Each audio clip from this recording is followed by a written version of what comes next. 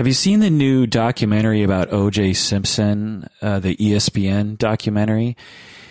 It's if you haven't seen it, it's amazing. It's not only about OJ Simpson, but it's also about American culture and how, what it was like in the 60s and 70s and 80s regarding black-white relations and politics, and it just involves so many different things, the law. And it comes on the heels of a pretty good miniseries on FX about the O.J. Simpson trial. I forget what it was called, American Crime Story or something. I thought it was a little cheesy at times, but I thought it was also quite gripping. You have to take it with a grain of salt, this recreation, the miniseries on FX, because, of course, the writers are interpreting things and taking things out and that kind of stuff. But from what I understand, it seemed like a fairly accurate picture of what might have happened during the trial. So after watching these two incredible TV experiences, for lack of a better term, I have just been obsessed with the O.J. Simpson case. I was alive and an adult in the 90s and experienced the whole O.J. Simpson thing as an American, but I didn't follow it. It was something that I heard about, and I heard people talking about it, but I never really looked into it. So this is really the first time I've ever learned the details about it, and I just find it fascinating. Plus, I've received a lot of emails from patrons asking me to do an episode about OJ because of these two miniseries documentaries that have come out. So here we are. And this is what I'm going to talk about today. I'm going to dive deep into the topic. I'm going to talk about some of the history, and I'm going to talk about possible psychological factors behind the behaviors exhibited by OJ Simpson. This is the Psychology in Seattle podcast. I'm your host, Dr. Kirk Honda. I am chair of the Couple and Family Therapy Program at Antioch University, Seattle, and I'm also a licensed marriage and family therapist. Before I go any further, I have to say that all of my facts are from the internet, and I'm sure I'm going to get some of the facts wrong. And if you feel like emailing me a correction, feel free to do so. But understand that I understand that some of my facts are perhaps in error. The point of this podcast is not to provide you with a precise documentation of the facts. The purpose of this podcast is to have a discussion regarding the psychological factors that are possible in O.J. Simpson's life. And if I get one or two details wrong, it probably isn't going to throw off that discussion very much. But, if you have a correction, feel free to send it. But again, the point of this podcast is not to provide you with the precise details of his life. The other thing I'll say is that as I talk about O.J. Simpson, he's a real person. He's a real man that is alive in America. And I have to say that I could be completely wrong about everything. And I understand that the internet and the media might only be giving me a certain picture of him. And as an evaluator of actual patients, I can tell you that it is very difficult to evaluate people and assess people from afar. You really have to interview them personally. You have to talk to their loved ones and their associates personally. You have to test them and compare them to norms, and all of this I have not done, obviously, with O.J. Simpson. So everything that I'm about to say could be, it should be taken with a grain of salt based on on that fact. And just a little tip to everyone out there in podcast land. Whenever you hear anybody in the media evaluating someone that they haven't talked to personally, you should always take what they say with a grain of salt, a massive grain of salt. Because, for instance, currently in the media, there's a lot of talk about analyzing Donald Trump. And you can speculate and you can throw things out there, but professionals out there really should be having a massive disclaimer, such as the one I'm saying right now, because you just don't really know what, especially a famous person, because the famous person like OJ Simpson knows that they're famous, and when they present themselves in front of cameras or in interviews or whatever, they are presenting a part of themselves. Imagine yourself being interviewed on TV. You're not going to just relax and chill like you're in your living room. You're going to present a certain side of yourself. You're not going to fart, for instance, or swear or say that questionable racist joke. You're going to present a side of yourself that you want other people to see, and famous people are no different. And so we really just have to take all of this with a grain of salt. I want to talk about the purpose of this podcast, because I don't want it to come across like I'm just making something to talk about murder and about famous people. The purpose of this podcast is to educate people about domestic violence and intimate partner violence, or IPV. It's also the purpose of this podcast is to educate about race in America. It's a complicated topic, and I'm going to talk a little bit about that, because I think it's, and I'm not the first to say this, obviously. The story of OJ Simpson is a story about race in America. It's very interesting. Also, another purpose of this podcast is to just educate about general psychology. There's a lot of crap on the internet, and I consider it my duty, so to speak, to provide at least one voice from an actual professional. And so that is what I'm attempting to do. So I'll just tell you about my own personal experience with OJ Simpson. I was born in 1970, so I remember him. I definitely remember him. I don't remember him for his SC days, but I definitely remember him as a famous person on the TV. His NFL fame was mostly over by the time I was old enough to know who he was, but I do remember the Hertz commercials. It's hard to imagine if you're a millennial out there, but if you're my age or older, you remember how iconic some commercials were. Where's the beef? This kind of thing. That we only watched a few channels back then, and there weren't that many commercials. It's a strange thing to think about, Today we have hundreds, thousands of channels, and we can easily okay, let me just talk about the times.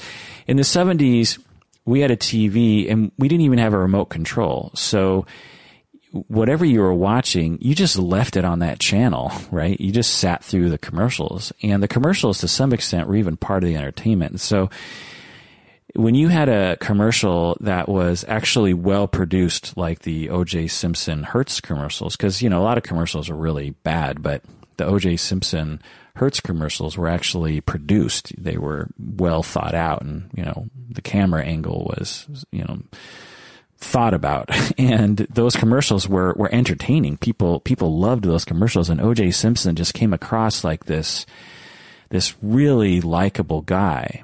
He, was jumping over things, and he's in the airport, and, he just seemed like an important person, and everyone loved him. Run, OJ, run, or go, Juice, go, and all this stuff. So if you are of my generation or older, you remember OJ Simpson. You remember how important he was in America at the time. And that's something you really get from the documentary. If you're younger than me, you might think, oh, why was the country obsessed with OJ? He was like Michael Jackson, or he was like Michael Jordan. Or he's probably bigger than Michael Jordan. I mean, Michael Jordan was huge, and of course he was in commercials and movies and this sort of thing. But I don't know. O.J. Simpson just had a whole thing around him, and he was so charismatic on the TV. Michael Jordan, a great athlete, but not the most charismatic guy on television. O.J. just had this way about him on TV that, especially during those early days, that just really was appealing. I also remember him from The Naked Gun, which a lot of people will remember him from. But again, in the documentary, you get a bigger picture of his fame in college, in the USC, the Heisman Trophy, playing for Buffalo, and all this sort of stuff. But anyway, I remember he had a really clean image. He was seen as a really nice dude, he was very clean cut. And this is a time in the 70s when there were a lot of groups of African Americans, black people in America, who were really trying to reject the clean cut Uncle Tom aspects of being a black person. And so OJ in America was someone that all the white people could attach themselves to, and he was very appealing in that way. Then fast forward to the 90s, in June of 1994, I remember coming home from work or something, and I walk in my house, and it was just right after college, so I was still living with a bunch of dudes in a crappy house that was disgusting, with hand-me-down furniture, and no one cleaned the kitchen or the bathrooms, and it was disgusting, and I actually just get creeped out thinking back on it. I was fine with it at the time, but anyway, it was June of 1994. I remember coming home from work or something. I walk in the door, and my roommates were watching this car chase on our little 13-inch color TV. I was 23 at the time. I didn't really care about the news that much back then, so I didn't really care about this car chase. But I remember some of my friends really caring about it, and they watched the car chase the entire, as it unfolded, and I would occasionally go up to the living room and go, is it still on TV? Like, why are you guys watching this? And then I remember the trial, and again, my friends would watch this trial and they would talk about it, but I just didn't really care. And I didn't watch a lot of TV back then, and I don't know. I just don't really remember paying that much attention to it. But I do remember Judge Ito, and I remember thinking, yay, a Japanese American judge. That's pretty cool.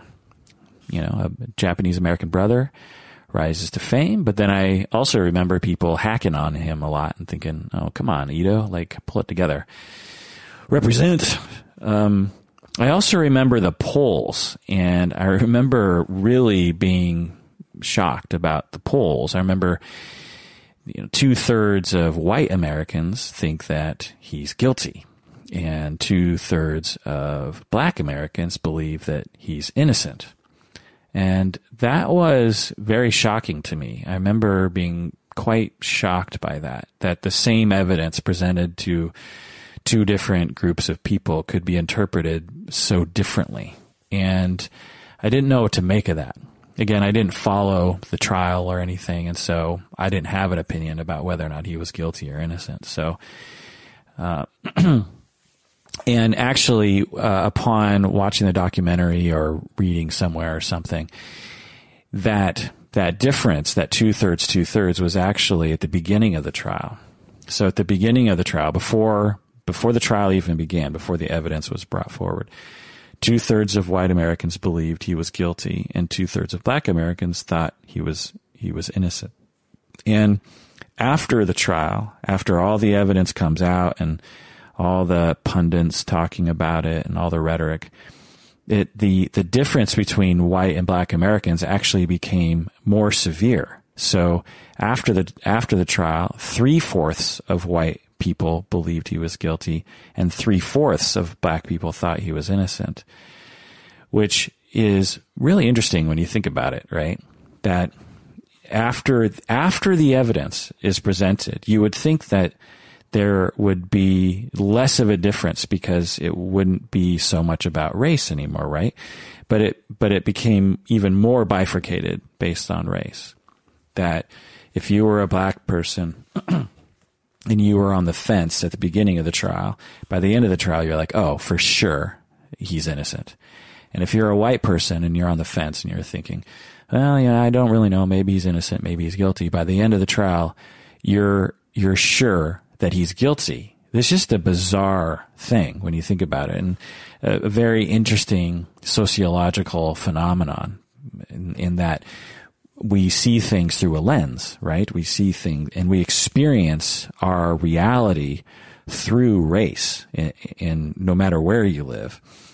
No matter what country or society you live in, you experience things culturally. And this is just a stark example of that. And I remember a lot of white people around me would say, oh, those stupid black people, they're just biased and they can't see the truth. And I didn't know what to make of it back then, but I remember that. And I think that 20 some odd years later, it's interesting to look back on, and I'll talk more on that later. Okay, so let's get into OJ Simpson's life. I haven't read any of his books or anything, so I just have a little bit of information. And again, I could have some of this wrong, but just some of the broad strokes.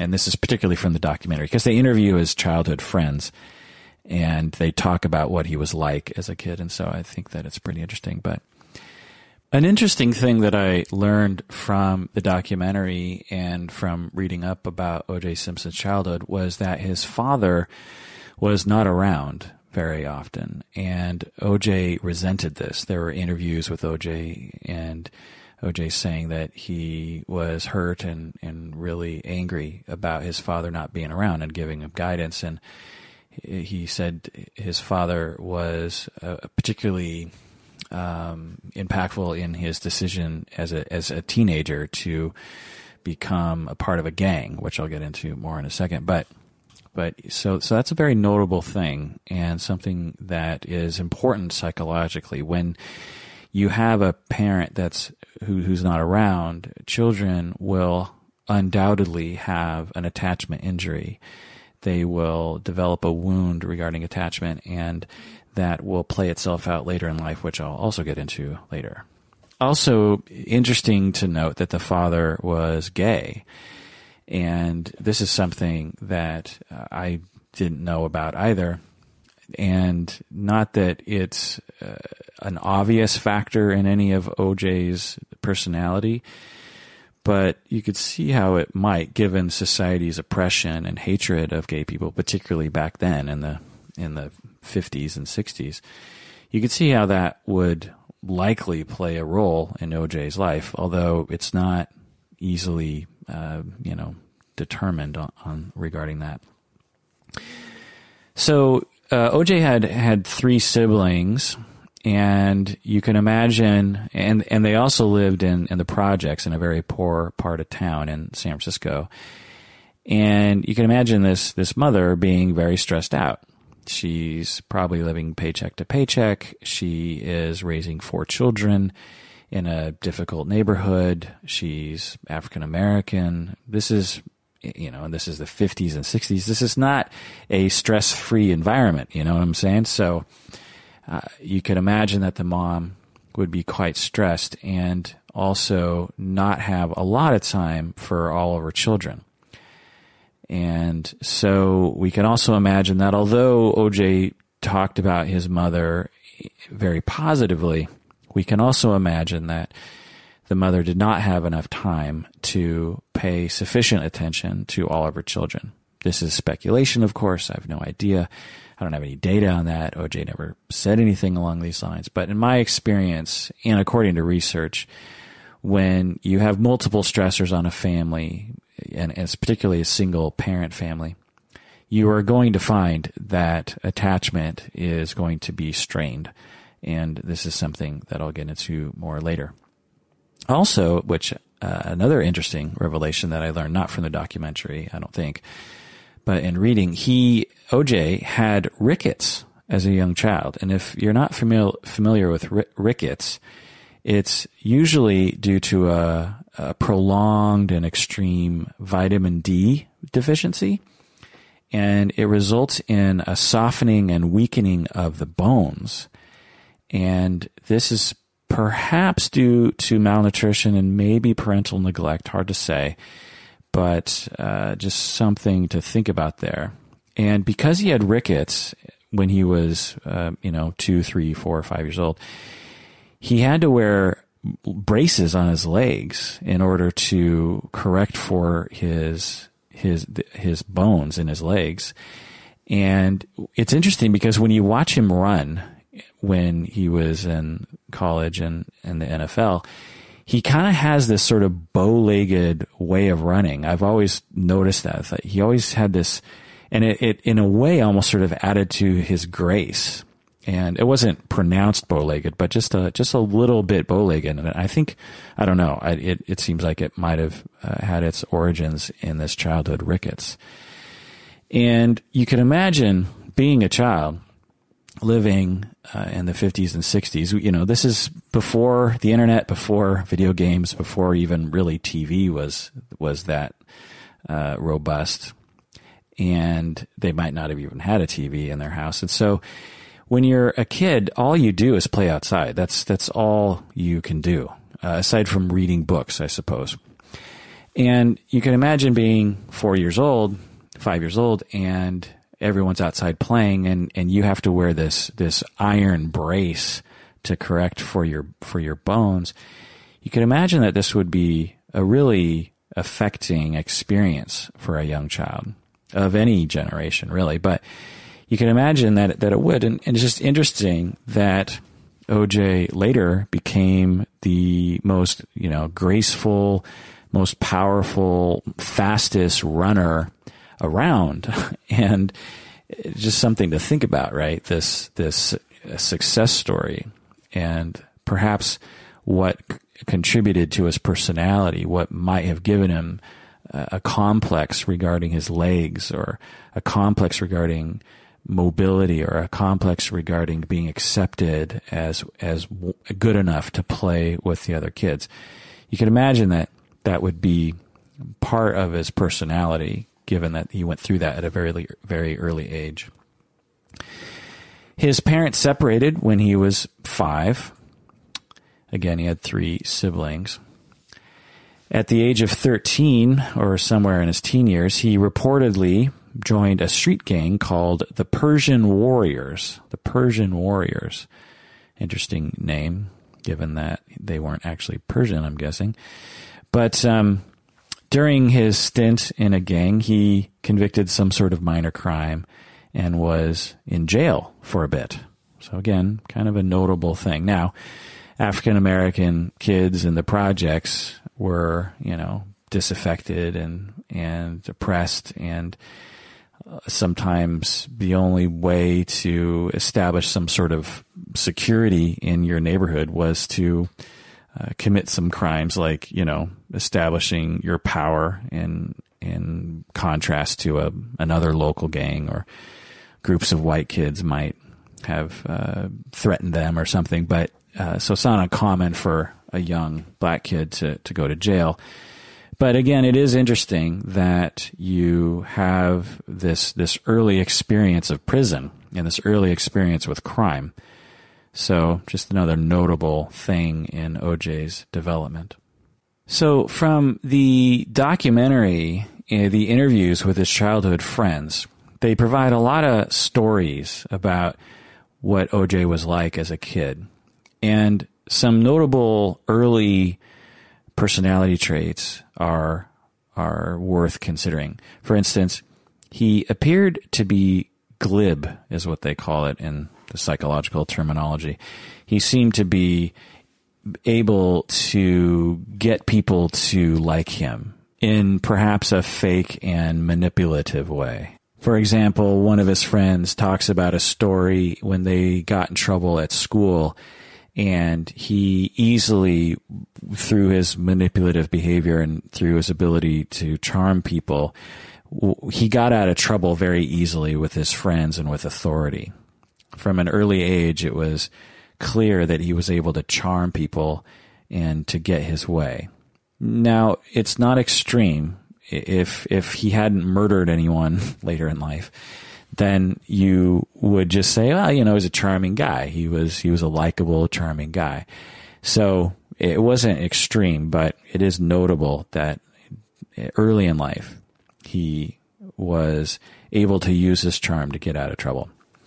Another personality trait that seemed to be present is what we call psychopathic deviance. Not full-blown psychopathy, but just he's on the above average on the spectrum of the ability to break rules or the lack of respect for authority. He wasn't extreme, but it was there. He just didn't really care that much about the rules. Again, not extreme. There are definitely higher, people. There are people, on the spectrum higher than OJ exhibited, but just something to think about, that he wasn't a rule follower. Let's just put it that way. Another notable personality trait that his friends talked about in the documentary was he seemed a little narcissistic.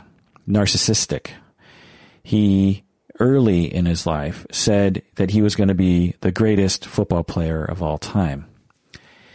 And this is, perhaps a little narcissistic. But, a lot of kids say this. A lot of kids in high school say this. So it's not that unusual to hear, but it is notable to our later discussion regarding his personality. Okay, so let's skip forward to when he's an adult. Aside from his success in football and media and this sort of stuff, let's look at some of his just personal life. He reportedly cheated on both of his wives. So, in case you don't know, he was married early, I think in college, and to an African American woman, and I think a childhood friend of his, if I'm not mistaken. And he cheated on her a lot, apparently. And he even, to some extent, would flaunt his mistresses in front of both of his wives, because he later divorced and married Nicole.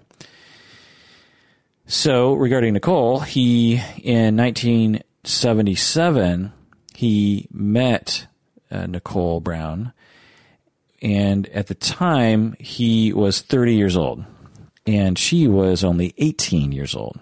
She was working as a waitress in a nightclub. It kind of sounds like that 80s song. I was working as a waitress in a nightclub, and you are OJ Simpson. Anyway, so OJ Simpson was 12 years older than Nicole.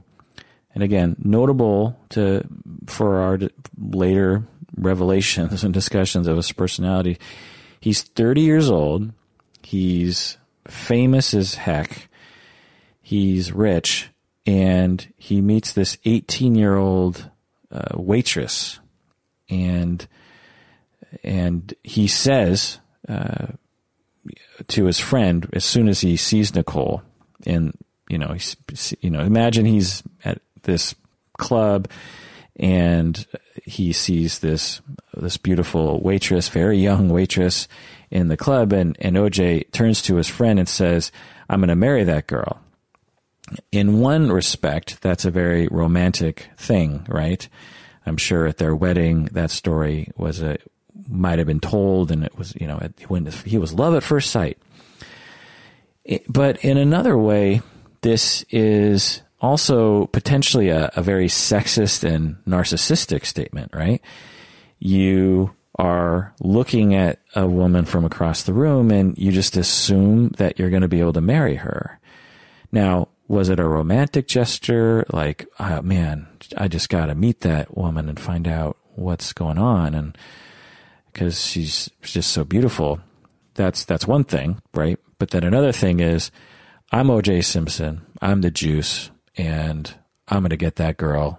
And there's just, that's just the way that it is because I'm OJ Simpson, and this woman is so beautiful that wouldn't she be a great trophy on my side? So hard to know where OJ's coming from in that moment. But again, given the later story elements here, it seems to potentially be in the realm of the more evil side of things, but we'll see.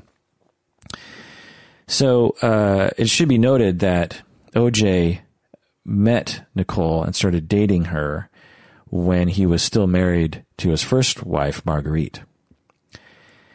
It's also talked about in the documentary, and this is all just people talking, so hard to know about the veracity, but Nicole's friend said that when Nicole came back after her first date with OJ, she had her pants were torn, and her friend asked her, "What happened with OJ Simpson? Why are your pants torn?" And Nicole said that OJ had been sexually forceful with her in some way, and her friend said, "I don't think you should be dating him." And Nicole said, "Oh, no, I really like him. I'm gonna give this a try anyway." Again, it's unknown as to the truthfulness of this, but it would be consistent with the overall story, and just a tragic, element to the story, right? That on their very first date, he was so abusive with her that he ripped her jeans, her pants. Imagine, date rape is one thing, but imagine being date raped to the point where your clothes are damaged. I just can't imagine what would have happened in that situation, And so some things to think about here is that abusers will often test the waters and see who is receptive to their abusive tactics. They'll start off small and sort of ramp up to more severe behaviors. And in this way, apparently, Nicole passed the test on their first date in that she, quote unquote, allowed it to happen and didn't reject him for the second date. So just something to think about there. But again, she's 18. She is dating a very famous person. The awareness of intimate partner violence or domestic violence back then was much lesser than it is today. Today, it still is not at the awareness level that it should be, but it was even less known in 1977. So hard to know what Nicole would have done if she were older, if she had better support, if our society was different regarding this sort of thing, if sexism wasn't quite as pronounced as it was back then. But anyway, that's a tragic beginning to an ominous beginning to the relationship between OJ and Nicole Brown. So then 2 years later, Simpson and Marguerite divorced. OJ was 31, Nicole was 19, and later they got married, OJ and Nicole. Now, there in the documentary, it is depicted, I think, quite effectively the long several years of domestic violence between OJ and Nicole. They have 911 phone call recordings. They have police reports. They have pictures of her of her beaten face. They have, I think, her journal articles. They have, or her journal entries. They have, or letters to her friends or something. They have just all these accounts, and it's just classic domestic violence. It's just classic, and it's terrible, and it's severe. And where, considering where it ends up, you think, my God, why didn't someone do something about this? It was written on the wall that something was going to happen, right? OJ was extremely jealous. While they were married, he wouldn't let her out of his sight. He wouldn't let her do things. If she just talked to a man, say there were stories of, I can't remember the exact details, but she was seen on TV talking to a guy or something, and not, God, I can't remember the exact details, but it was like she just talked to like a waiter or something. It was that innocuous. It was like, if you're at a restaurant and your waiter is a man, then you as a woman are going to talk to him because you're going to order something. It was something as innocuous as that, and OJ flipped out. He was jealous and angry and became quite controlling. He would hire people to watch her. This is a classic domestic violence perpetrator behavior. He had enough money to hire private investigators to watch her. After they separated, because Nicole finally had enough, he spied on her while she was having sex with someone that she was dating. He then broke into her house and confronted them the next day, and confronted the guy. And just imagine that you get divorced and you're sad, and you go to your ex's house and you find through the window that your ex is on a date, and oh boy, now they're having sex, and you just watch them. And then the next day you barge into your ex's house and confront them as if that makes any sense at all. It's just crazy. He would often blame her for things, and there's a narcissistic bent to all this, but that I'll get into more later. But he had been arrested a number of times. I don't know how many times, but the cops were called to the house many times, and he had been arrested at least once, if not more than once. And he just kept doing it. He just kept on doing it. And it's just heartbreaking to see in the documentary of just how obvious, or I don't know, it wasn't, I'm sure it's not obvious, but when you know the future of what's about to happen, you just think, my God, why didn't someone do something? Why didn't the cops do something? Why didn't someone step in and try to help OJ or something? And it's a tragedy.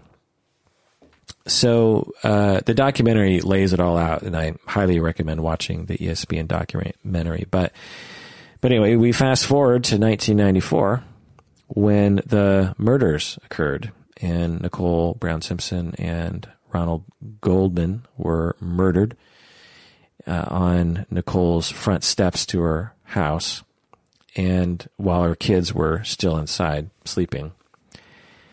And apparently she had been out at a restaurant and had left her glasses behind, and Ronald Goldman was a waiter there. And he was an aspiring actor, I think, or a model. And he was, the manager gave the glasses to Ronald Goldman and said, "Oh, drive these out to Nicole's house." And so Goldman drove out to her house. And while they were at the front gate, and Goldman was giving Nicole the glasses, someone jumped out of the bushes and murdered the two of them in this extremely brutal fashion. Now, there there's a lot of speculation as to exactly how the murders occurred. And if you can stand it, I recommend looking up some of this information, because it's actually, I think, important to know, given if you believe OJ Simpson did it, and just cutting to the chase, I believe that he did it. And most experts are, 100% sure that he did it. And I'll get into more of that later. But when you consider the details of this murder, you begin to see OJ in this very different light. There are two scenarios. One is that I've seen. One is that OJ jumped out as they were together.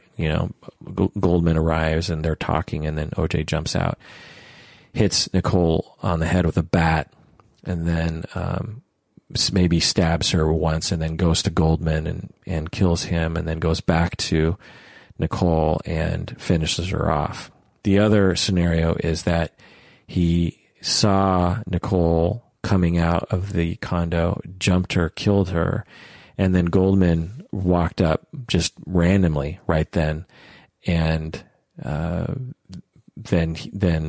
Goldman and it was dark, and so it was night, and so Goldman says, "What's going on here?" And then OJ jumps and kills Goldman, and then turns back to the both of them, and brutally, basically cuts their heads off, almost to some extent. So, and just a warning on this podcast, but also on the documentary, the ESPN documentary, they show graphic photographs, and they don't warn you before it happens. And there's a few moments where they do it. They don't just do it in one point. And I actually recommend, unless you're someone that you can handle that kind of stuff, I recommend actually not watching those scenes. And I really wish that the ESPN show would have said something like, warning, picture alert, or something. I think and there's some writing on this, that it's important to show those photos, because we need to remember what happened to these people, that it wasn't just, it wasn't just a murder. It was a brutalization of two human beings. And when you see the pictures, you see that. But I actually put my hands up over the screen and didn't look at those photos, because I'm the sort of person that if I see something like that, it'll haunt me. It's traumatic. It's not good for my brain to see that kind of stuff. It's not healthy for me to look at. And so I had heard about it before. So someone had alerted me to it. And so as I thought, I was like, oh, I bet you they're going to show me those photos now. And so I put my hands over the screen. And so just a little warning about that.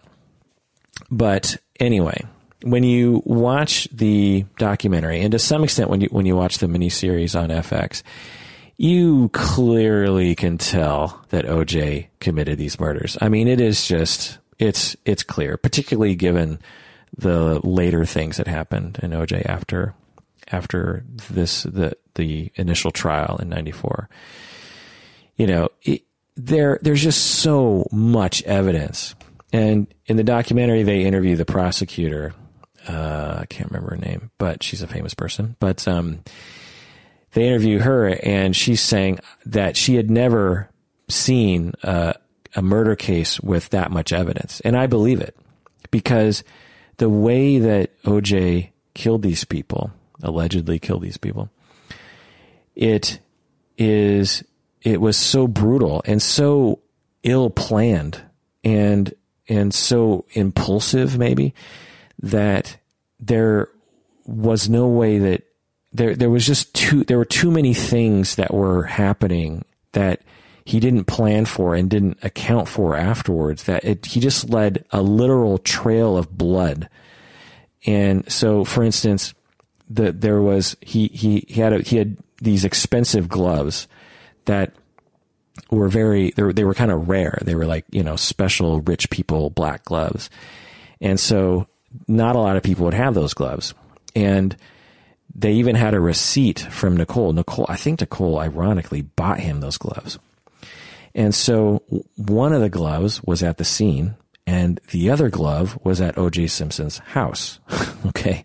And both gloves had I think, the blood of Nicole, the blood of Ronald Goldman, and the blood of OJ Simpson. So just right there, you have 2 gloves, one at the scene, one at OJ's house, all 3 people's blood, because OJ cut his hand pretty severely in the attacks somehow.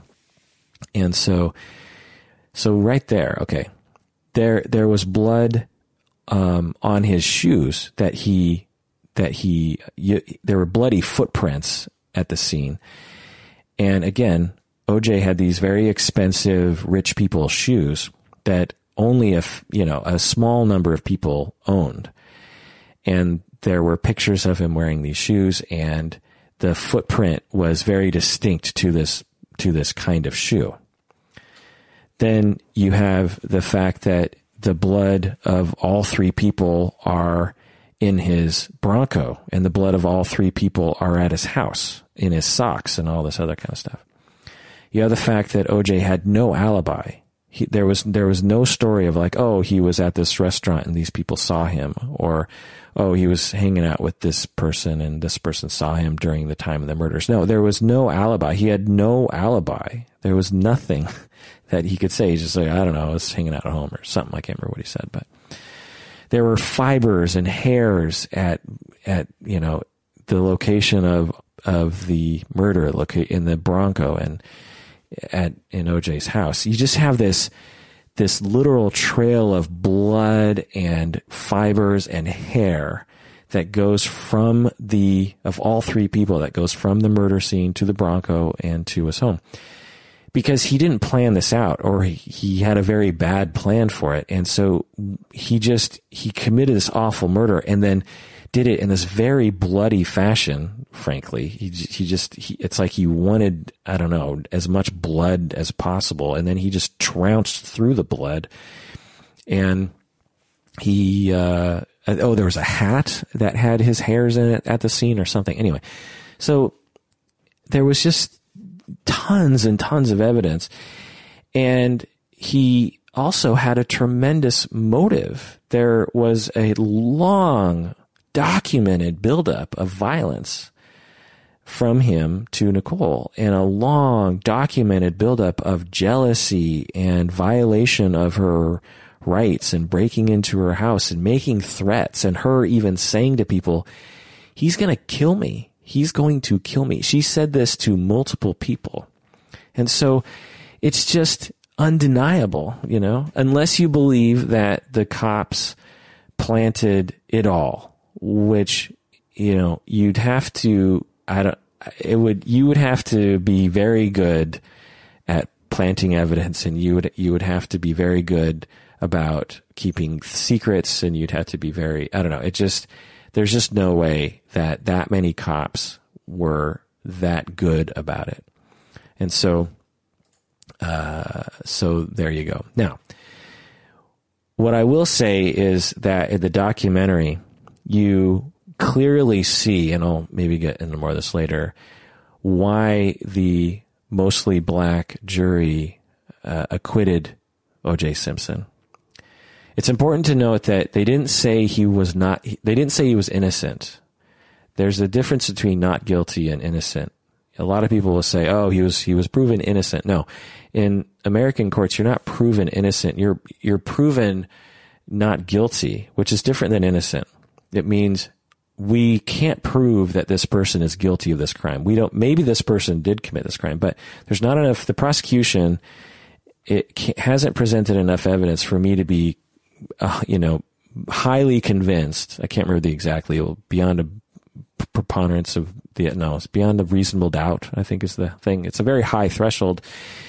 And the jury was like, look, the defense poked a lot of holes in the evidence, and OJ put on those gloves, they didn't fit. And so anyway, I'll get more of that later. But so the other thing that really points to his guilt is immediately after the murders, he's clearly suicidal. When you watch the FX miniseries, and it really depicts it well. And the documentary doesn't really depict it very well, but the FX miniseries really does. And when you look at his notes that he wrote just before he got in the Bronco and was, trying to get away, you just clearly see how he believed his life was over. In my estimation, he committed this very impulsive act and did not think about it that much beforehand, or at least, not sufficiently anyway, or without the thought of how can I get away with this? I don't think he thought at all, how am I going to get away with this? I think all he thought was, I'm going to kill her. And then he did. And then right afterwards, he's thinking, oh my God, my life is over. There's all this blood everywhere. I'm caught red-handed, literally, and I'm not going to get out of this. And so he writes this note, and it's pretty clear it's a suicide note. He's saying, please remember the good OJ. I love my family and and all this stuff. And he was threatening to kill himself too, as they were in the Bronco, with the helicopters overhead and the cops chasing. He's telling everyone, look, I'm going to kill myself. He had a gun to his head. His friend who was driving the Bronco is saying, they had a phone and they're talking to the cops, and his friend is saying, do not come close to this car because OJ is going to kill himself. And this is terrifying. And I don't want him to die. And the police chief gets on the phone and is talking. I don't know if it's the chief, but some police person gets on the phone and is talking to OJ and is talking him down, just saying, don't kill yourself. Don't do it. If he didn't kill Nicole and Ronald Goldman, why would he be that suicidal? Right? He, would, let's just say he didn't commit the murders. Well, and this is very early. This is before the evidence comes out. This is just, very early on. Maybe just a few days after the deaths. I'm not quite sure about that. But anyway, just imagine that you have a contentious divorce and your ex is brutally murdered. Well, you would be grieving and you'd be very sad and traumatized, but you wouldn't just suddenly become suicidal and just say, that's it, my life is over. I guess I could see it happening to some extent for some people, but anyway, it's when you look at the picture, you just can clearly tell that OJ thought he was going to become convicted of this, and he was overwhelmed with that reality, and he thought there's no way out of this, and so I'm just going to kill myself. But my estimation is that he chickened out, as most people would. It's hard to kill yourself. I wouldn't know, but I have a lot of, suicidal clients, and I've talked with a lot of people who have contemplated suicide for years, and it's a scary thing. I mean, imagine trying to kill yourself. It's scary. Even if you're 100% on board with the premise that you don't want to live anymore, it's a very hard decision to make because it's scary. We all have a mechanism in our brain that says, survival. And so it's hard to overcome that and kill yourself. And so I think that he chickened out. And I think that he was actually considering killing himself right up until the last moment when he handed himself over to the police. I think that he was thinking about doing it seriously right up until that last moment. I think he said in the note or on the phone, he said that he deserves to be hurt. He deserves to be hurt. He said, I deserve to be hurt. So just think about that. Why would you say that if you were innocent? And again, I'm not saying anything new. You talk to any of the experts and people who were close and people who don't have a reason to hate OJ. And they all say, when you look at the big picture, it's clear that he killed Nicole and Ronald Goldman. Okay. So as we all know, he became acquitted of that during the trial. And the miniseries is fascinating in this way because it's mostly about the trial, if not the entire thing is about the trial. And it's just a fascinating story, the trial. It's very complicated, and there's so many things that went on during that trial. The jury selection, where they had the trial itself, because they had it downtown, which is more black people as opposed to somewhere else. It was on the heels of the Rodney King situation, where you had 4 or 5 cops who were acquitted of any kind of crime, even though it was clear that they were committing a crime when they beat Rodney King.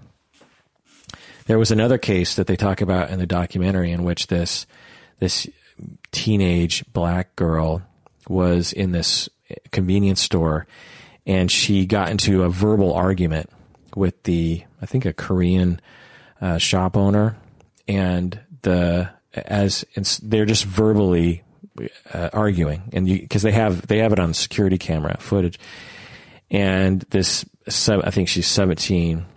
This black girl, she's arguing, and they're upset, and then the black girl turns around to walk out of the store, and the woman working at the counter just shoots her in the back of the head, and this is all on camera, and kills her. And there's a trial, and I believe the woman was acquitted of any kind of wrongdoing. That it was like, well, it was self-defense or something. And this is obviously an outrage to the black community in LA. And so all these things are happening right before the OJ Simpson trial. And again, the way that it was defended, the way that Johnny Cochran defended OJ, it all becomes very clear as to why the jury acquitted OJ of the crimes. Right after the trial, right after the jury acquitted OJ, and even today, you'll hear people talk about the jury as a bunch of idiots, as a bunch of biased idiots who acquitted OJ. And if you look at the situation very simply, very briefly, and without an understanding of race in America, then that is a very easy conclusion to come to. Because again, you just had this mountain of evidence and this defense team who were desperately just trying to do whatever they could to eliminate the evidence, and did it in this very dubious way. It's just like, how could you? And they only debated the issue for like a morning. Usually they say this in the documentary, I think, that for every week of the trial, there's a day of deliberation or something like that. So they expect, and the trial was something like a year long or something. So they expected deliberation to be at least for a couple weeks, if not for several weeks, where the jury sits around and talks about it and goes over the evidence and blah blah blah.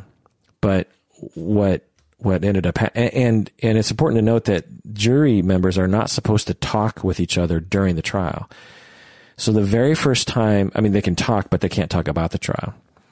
So the very first time that they're able to talk amongst themselves, these 12 people, the very first time that they're able to talk amongst themselves about the trial, they only talked about it for, I think, just a few hours. This is a trial that lasted, again, something like a year long. Tons and tons of evidence and tons of testimony and blah, blah, blah. And it only took them a few hours, and they were just like, yep, he's innocent. I don't have anything to talk about. There's nothing to discuss. It's so obvious that he's not guilty. And it was quite shocking. And so when you look at all this stuff, you think, man, what a bunch of idiots. Who are these people? But in the documentary particularly, you see that there was a history building up to that moment. There was a cultural context in which that trial existed.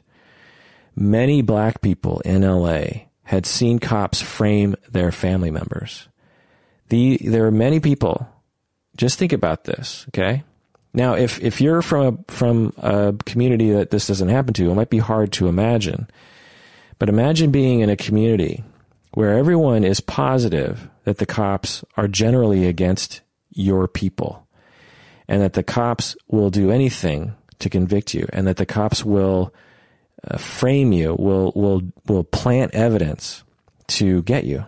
Like, they might want to charge you with cocaine possession, so they pull a baggie of cocaine out of their glove box in the cop car and put it in your car, and boom, you now are a drug dealer and you're going to jail for 5 years. This happened all the time. I think Mark Fuhrman even talked about this. Mark Fuhrman being an LA police officer, the one who found the bloody glove at OJ's house.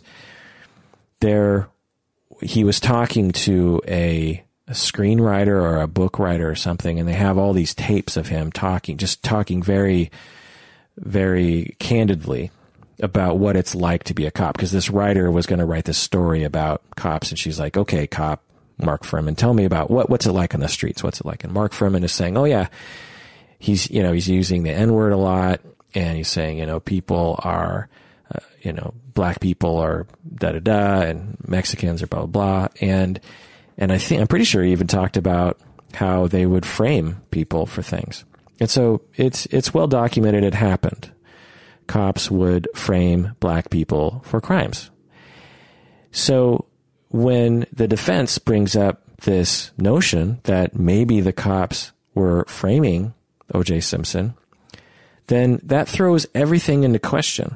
And then you have this extreme racist of Mark Fuhrman, who was right there and was right there in the scene and could have conceivably planted some of the evidence. I mean, when you actually analyze the full body of the evidence, there's really no way that Fuhrman could have planted all of the evidence. He could have planted some, but there was so much evidence that it's just not plausible. But anyway, given that there was a history of personal experiences with cops framing their family members or themselves, that's an important thing to think about, and an important element in the context in which this trial existed. Not only in the jury's susceptibility to the defense that the cops had planted this evidence, but also a mentality of social justice that needed to happen in this moment. Imagine you're a jury member and you're like, the cops framed my brother, and my brother is currently in jail because they framed him. I saw the cop plant that bag of cocaine, and the cops are against us. And I want to put an end to that. I want to stop that. And we've tried to stop that. We've had literal riots in LA to send a message to the cops, and it's still happening. Well, I actually now possess the power to put an end to this. Maybe they planted the evidence, maybe they didn't. But I right now, as a jury member, have a very, very real power to strike back in a way that black people in LA had never had before. They had tried to speak up. They had tried to, become activists. They had tried to talk to the media. No one was listening. And so now you're one of the 12 jurors, and you have this ability to say no more to the planting of evidence, no more to the brutality of cops on black people. And they knew it was a very popular event, right? They knew that the eyes of the world were on them. And they knew that the eyes of the black community in America were on them. And they had this power, and the jurors have said this in documentary. The ESPN documentary, they actually interview a couple of the jury members, and they say as much as this. They basically say this, that they ruled not guilty because of all the crap that the community was going through. It wasn't just about the OJ Simpson trial and the evidence there. It was about sending a message to white LA police force and white America and white people in LA that you can't fuck with us anymore. We're going to strike back, and you can't do this. And so that's an important element to know. And if you're a therapist out there, and I know many of you are, an important thing to think about, because if you're in one of those communities, then you know what this is like. If you're not in one of these communities, then watch the documentary, because you realize a little bit of what it's like to be in that sort of situation. And the whole Black Lives Matter thing and all this stuff, it all emerged. It's all this through line in our country of this real cultural element. When oppressed people are treated like crap and they're not able to get justice, then they are left to resort to things that provide at least a smidgen of justice, such as, as the defense is bringing up all these possibilities of planting evidence, you think, well, I could see that. Yeah, I could see that. I could see that. And before you know it, none of the evidence holds any water anymore. And you then, therefore, have to see that OJ Simpson is not guilty. There's this other thing that really occurred to me as I was watching the documentary. They interviewed people on the street. They were interviewing back then, right, in 95 during the trial. And they're interviewing white people and black people. And I can't remember exactly what inspired me to have this thought, but I think they're interviewing a black guy on the street, and they're saying, what do you want to see happen? Do you think he's guilty or not guilty? And I think the black guy was saying something like, well, I hope that he's not guilty, because I don't want the rest of the country and really the rest of the world to think of black people as murderers. I don't want that to happen. And that really hit me, actually, because I'm a minority member. I'm half Japanese. And I know a lot of people around me like to say, you're not really a minority. But I can tell you, dude, if being half Asian is definitely a minority, and it's definitely a person of color, and it's definitely an oppressed group. I could go on and on, but I know a little bit of what it's like. It's on the spectrum of being treated unfairly. I have to admit that I am not treated as unfairly as black people in America, but I'm definitely treated differently, and I definitely know what it's like to want your people to be represented well, because they're not represented very often. If you're a white person and a white person commits a crime and they, splash a white person's face on the news and say, this man killed these people, my guess is that you can't relate to this. But when you're Asian like me, and Asian people aren't in the media that often, and they're not noticeable very often. Asians are kind of invisible in our society, but every once in a while, an Asian will commit a crime, and when they do commit a crime, I just cringe. And let me give you an example. I remember there was this famous case in Seattle in the mid-90s, I think 95 or something. There was this warehouse fire in Seattle, and the fire department rushed to the fire and to put the fire out. And when they were inside the building, the floor gave way and 4 of the firefighters died. And it was a really big deal for our city. 4 firefighters rushing in. This is before 9/11, rushing into a fire, and all 4 of them die. Well, they investigated the fire and found that the building's owner likely had started the fire, maybe to get insurance or something. His name was Martin Pang. I think he was Chinese, or is Chinese American. When they showed his Asian face, Martin Pang, started this fire, and as a result, 4 of our beloved firefighters are now dead. When I saw his face on the news, and he was plastered all over the news in 95 in Seattle, I cringed, and I hoped that he would be found innocent, because they said, this is our suspect. We think he might have done it. And I just cringed, and I thought, oh my God, I hope that he's innocent of this. Now, why do I care if this guy is innocent or guilty? Well, it's because he's Asian, and as a fellow Asian, I don't want to be associated with this guy.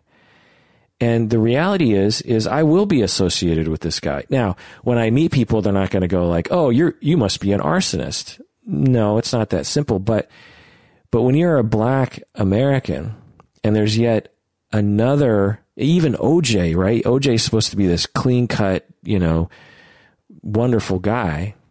And if he is capable of brutally murdering these two people, it's just yet another example, if you're a black person, of like, my God, again, like, why does every famous black person and non-famous black person on the media have to be this terrible criminal?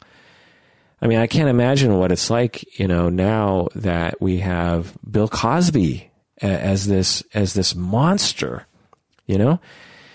It's just, I'm sure, very cringeworthy for black people in America. Just like, my God, even our nice, famous black people are monsters. It's terrible. And so when Martin Pang's face was on TV, I was just like, please God, make him innocent. But he was found guilty. And I, felt myself, wanting to believe that he was innocent. And as a jury member, if I was on Martin Pang's jury, there would be a bias inside of me of like, if I was on the fence about particular pieces of evidence, I would likely err on the side of being in his favor, not because I cared about Martin Pang, but because I cared about my race, and I cared about the way my race was seen by America. Because not that I'm narcissistic, it's that when your race is seen in a bad light, then you are negatively impacted. It's not just a intellectual pride thing. We're talking about an actual negative thing that can happen to you. For instance, it's, not lost on black people in 1994 during this trial, 95 during this trial, that if OJ Simpson is seen as a monster and a murderer, that more cops are going to be even more convinced that black people are all criminals, and that America is going to think of black people as terrible people. It's real. There's a real impact to the way your society views your race. And so, it makes sense that you'd have a little bit of motivated reasoning as a juror when you're watching this. Now, I don't know if that's the case, and they didn't talk about that in the documentary, but that was just something that occurred to me. So in conclusion, I'll just say that if it's difficult for you to understand why those 12 people chose to acquit OJ Simpson, then you have to realize that you just don't understand the cultural context. Because this wasn't just one person making a decision. This is 12 people in a room making a decision to acquit OJ Simpson. This wasn't, how could all 12 of them be idiots, right? They weren't idiots. They were smart, normal people. And they existed, and still do to some extent, in a very specific cultural context. And if you don't understand why they made that decision, then it's because you don't understand their cultural context. Again, I'll just say it again. How can 12 people all make a stupid decision? I mean, it happens sometimes, but when you watch the documentary, you realize that they weren't stupid. They were acting in a cultural context that was real, and their decision was rational based on that context. The trial was not in isolation. It didn't exist in a vacuum. It happened within a context. And if you understand that context, then you understand that decision.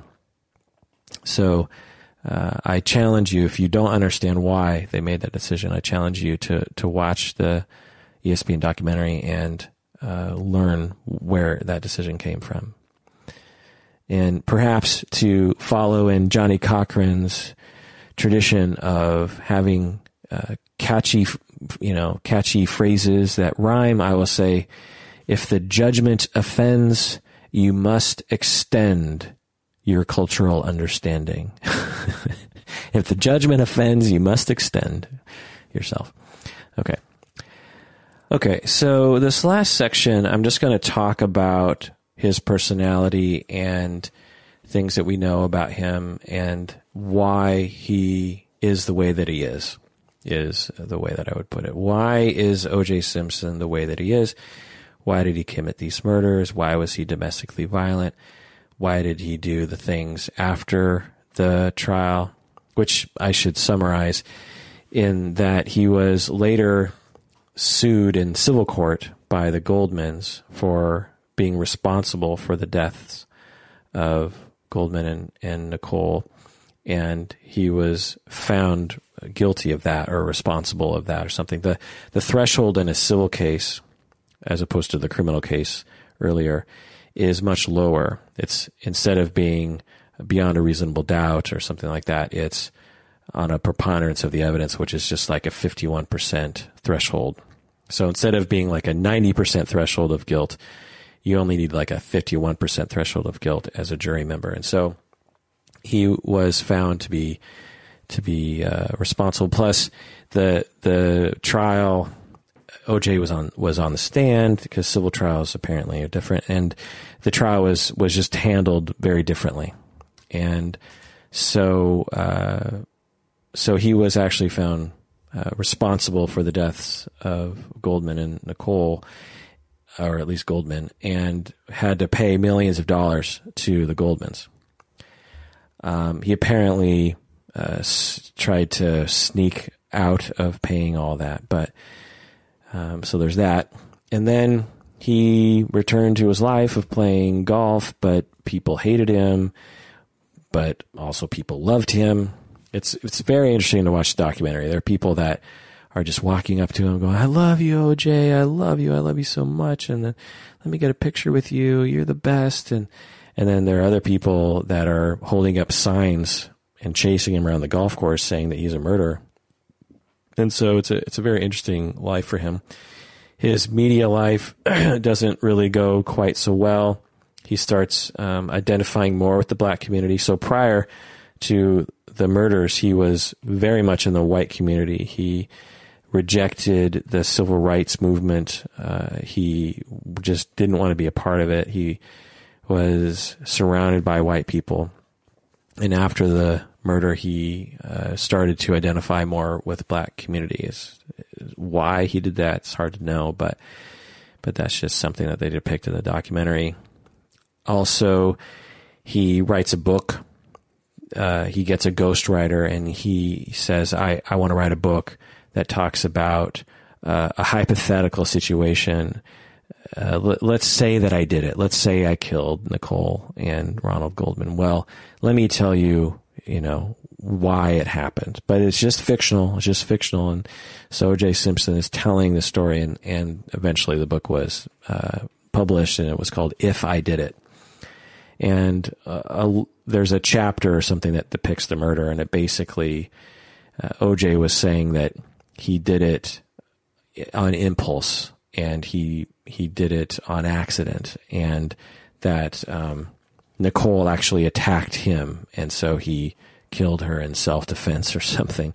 And so there was that, and then he later, in an attempt to get, because he wasn't doing well financially, I guess, and so one of the main ways that he always made money was by selling memorabilia and by selling signed footballs and signed jerseys and this kind of stuff. And he thought he had come across a lot of his personal effects.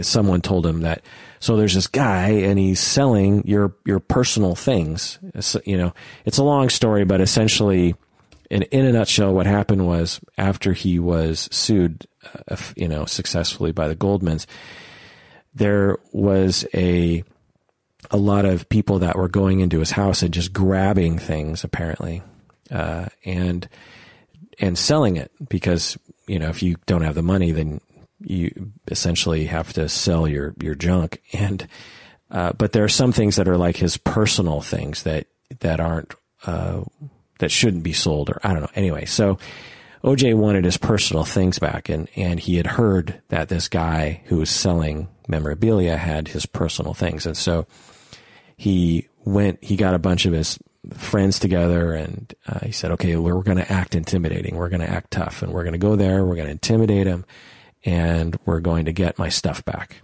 because it's my stuff and I deserve it. And so they go into this hotel room, they meet him, and they act like they're going to buy the memorabilia. This guy's like, yeah, I got this client who really wants to buy stuff. He doesn't tell him it's OJ. And then during the meeting, they rush in, and there's a gun. His friend has a gun, and so they're saying, okay, you can't leave the room, and you're going to give us all this stuff. And the guy's like, oh my God, it's OJ. He's in this guy that I worship, and this guy that I've been selling memorabilia for. He's in my hotel room. This is amazing. And the OJ and his friends, they take all the stuff and they walk out of the hotel. But OJ's like, wait a second, I thought that he was going to have some of my personal things. This is just memorabilia. It's not even my personal things. So the whole thing was just silly. Well, they get arrested and they go to trial. And normally you would just get like a slap on the wrist or maybe a year in prison or something for it. But the judge convicted OJ of 33 years in prison. And all the experts that I've read and heard said that the judge was clearly convicting OJ on, for the murders of Nicole and Ronald Goldman. So, the judge had this ability, this discretion to either sentence OJ to a year or even just probation and on up to, 33 years or maybe more. And she decided to do the full, 33 years. And again, to a lot of the experts, it's clear that this was a revenge sentencing for the fact that he was acquitted of the murders in 94. So he's currently in jail right now.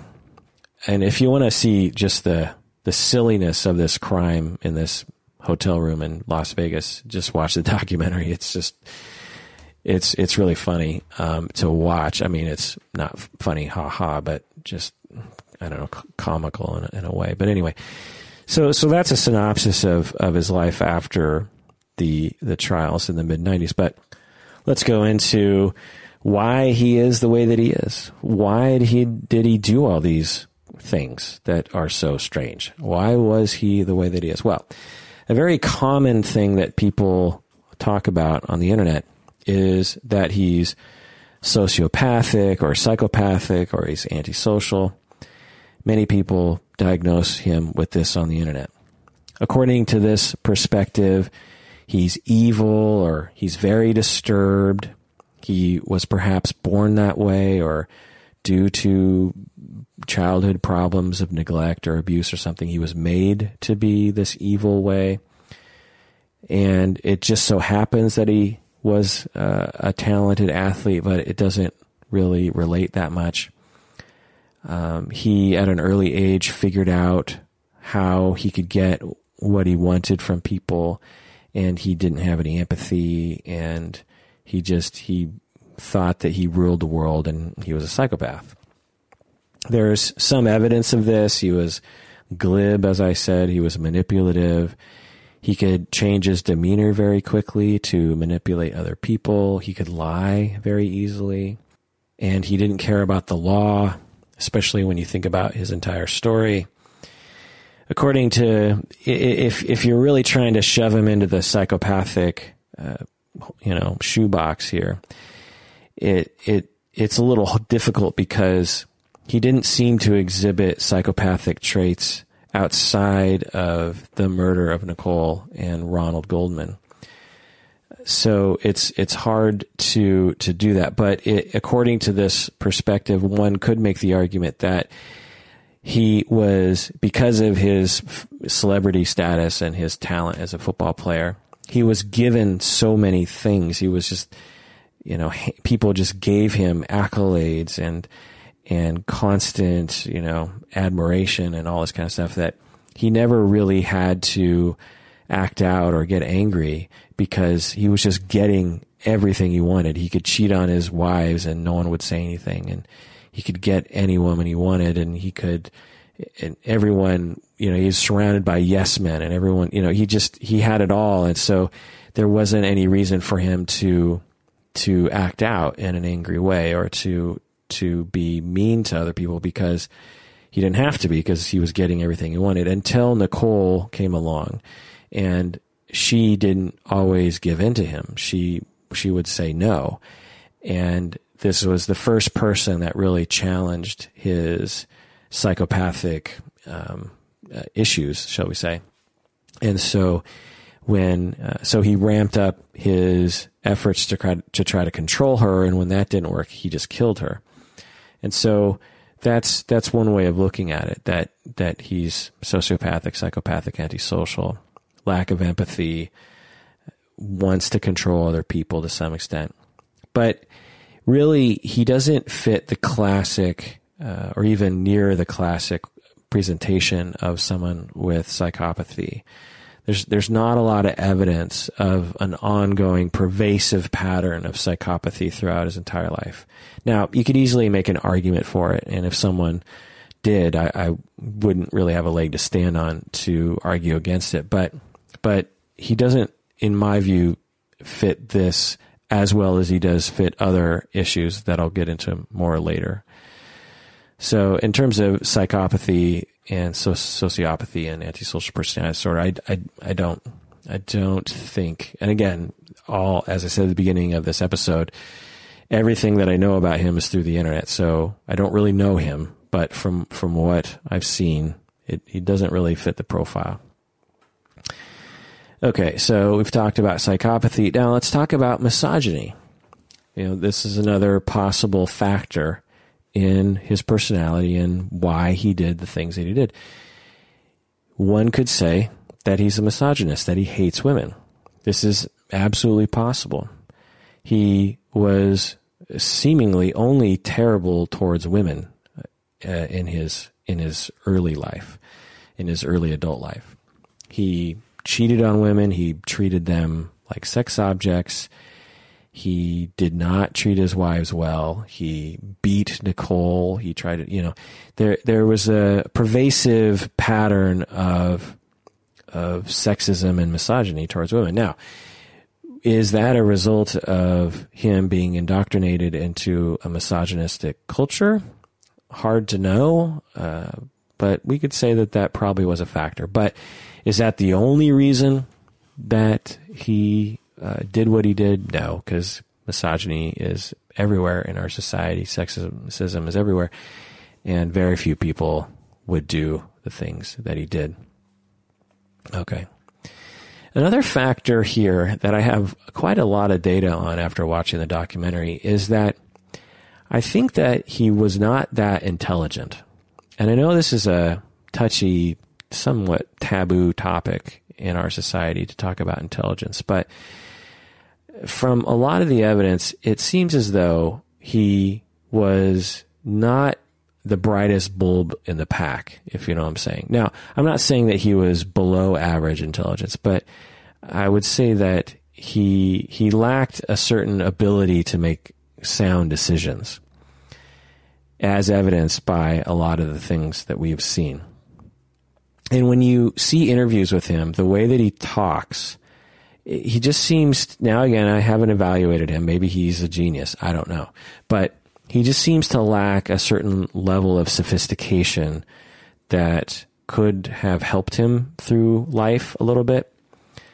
And I think it's a factor. And I think if as a therapist and as an assessor, you really just have, if you're one of those people, you really just have to think about intelligence.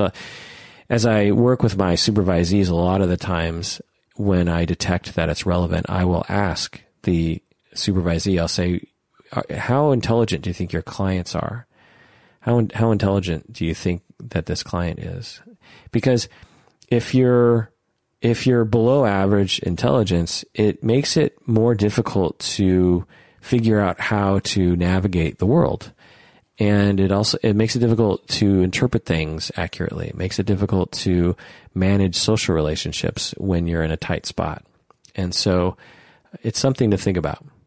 Now, I'm not saying that OJ was below average. I'm just saying average intelligence. And that if he had 10 or 20 more IQ points, my guess is that things would have played out differently, particularly after the murders, because there's just so many things that he did that just lack a certain level of intelligence. Now, again, this is not the cause of his aberrant behavior. You know, being of average intelligence does not cause you to kill people, obviously, but I think that it was a mediating factor in a lot of the situations that he was in. But anyway, for example, case in point, if you wanted to kill Nicole, if he wanted to kill her, which he clearly did, at least in some ways, why not wait until she's alone? I mean, you don't care about Ronald Goldman. I would guess he didn't even know who Goldman was. It's just a guess. Maybe he did, but his primary beef was with Nicole, right? So why not wait until she's alone? It'd be a lot easier. Also, why not use a gun? Because guns don't leave blood like all over your body, right? I'm sure he could have got his hands on a gun.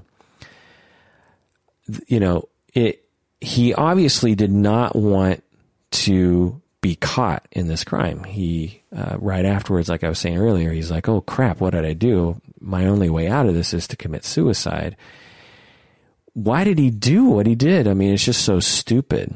There are other ways that you will see people commit murder. You know, when they decide, I'm done with this person, I'm going to kill her.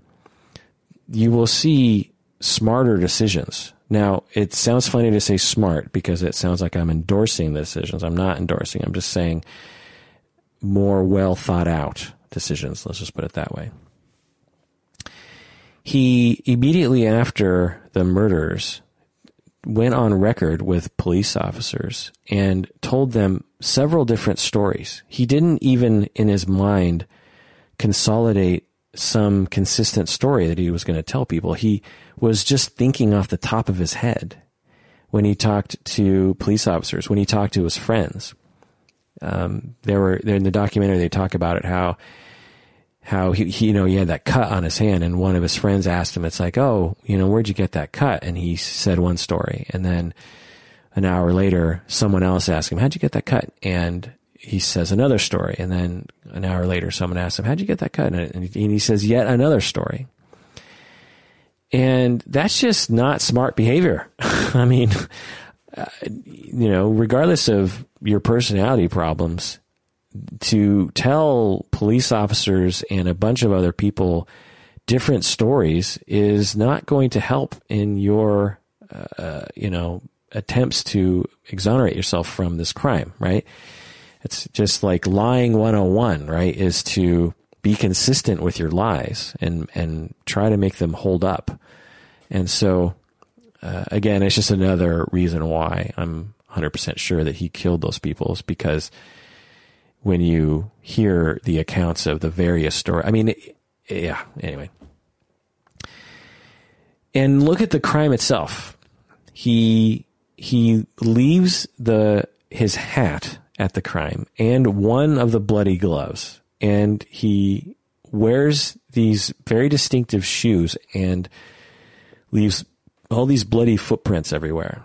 Then he immediately gets in his white Bronco, which doesn't help, right? When you have a red blood stain on a white Bronco. And it seems like he doesn't even attempt to clean that up. Then he drops the other bloody glove in, outside of his house behind, what's his face's bungalow. What was that guy's name? Cato Kalin. And then he goes into his house and tracks a bunch of all three people's blood. He, tracks a bunch of it into his house. I mean, that's just like, again, I'm not saying that he should have covered it up. I'm just saying that if he was smarter, 10 or 20 more IQ points, he wouldn't have done those things. Also, again, just 101 criminal behavior is you talk to your lawyer before you talk to the police. And he didn't do that. He allowed himself to be interrogated by the police. Now, when you watch the documentary, you realize the police completely flubbed that interview, that first interrogation, but that's another story. There's just many different examples of how bad of a liar he was. And this is more reason why I don't think he was a psychopath, because psychopaths early in life learn how to lie well. They learn how to be consistent in their stories, because they lie so often as children that through trial and error, they learn how to lie and manipulate. OJ Simpson was a terrible liar. He was just terrible at it. You can see him lying very easily. It's very easy to detect his lies. And so when you watch the documentary, you just think, my God, he was a bad liar. Another thing you can point to in terms of his lack of intelligence was that he was ruining his career with the domestic violence. He was a celebrity. People loved him. And his ability to make money and his ability to be well liked in, the community was dependent on his image. That was perhaps all of his assets. All of the reason why he was making money post football was the fact that people liked him. They loved him. They thought he was a great guy. Well, the domestic violence and the intimate partner violence that he was committing was a serious challenge to his most prized asset, which was his likability. And he was repeatedly doing it. And imagine you're a massive celebrity and you lose control one night and the cops come. Well, wouldn't you wake up just mortified that had happened? And wouldn't you say, my God, I hate my wife. And, even if you thought that she deserved it, which I'm guessing he did, but so let's just say you wake up in the morning, you even think your wife deserved what she got, so to speak. Well, if you had 10 or 20 more in, IQ points, you would say to yourself, look, I need to get out of this situation because this is going to destroy my career. I've got to divorce her. We've got to end this. I don't care how much I like this woman. I don't care how much I want to be with her. This is not working, especially after the second time, the third time it happens, the fourth, the 10th, the 20th time. You think eventually you would say, this is not working. I need to figure out something else. And we're just not happy together. Let's just break up. But he didn't do that. So now there are other reasons why he might have done that, which I'll get into more later. But again, just a little bit of an intelligence issue. And before I go further here, I just want to say, I'm not saying that black people are unintelligent. I'm saying that OJ Simpson was of average intelligence. I'm not even saying he's below average. I'm just saying he was average intelligence. This is not an indictment on black people. And so just want to make sure that that's very clear here. Because as I talk about OJ Simpson being a black man and even just bringing up the idea of intelligence, I know that the cultural context is such that it might be a touchy subject for some people because black people are often portrayed as stupid.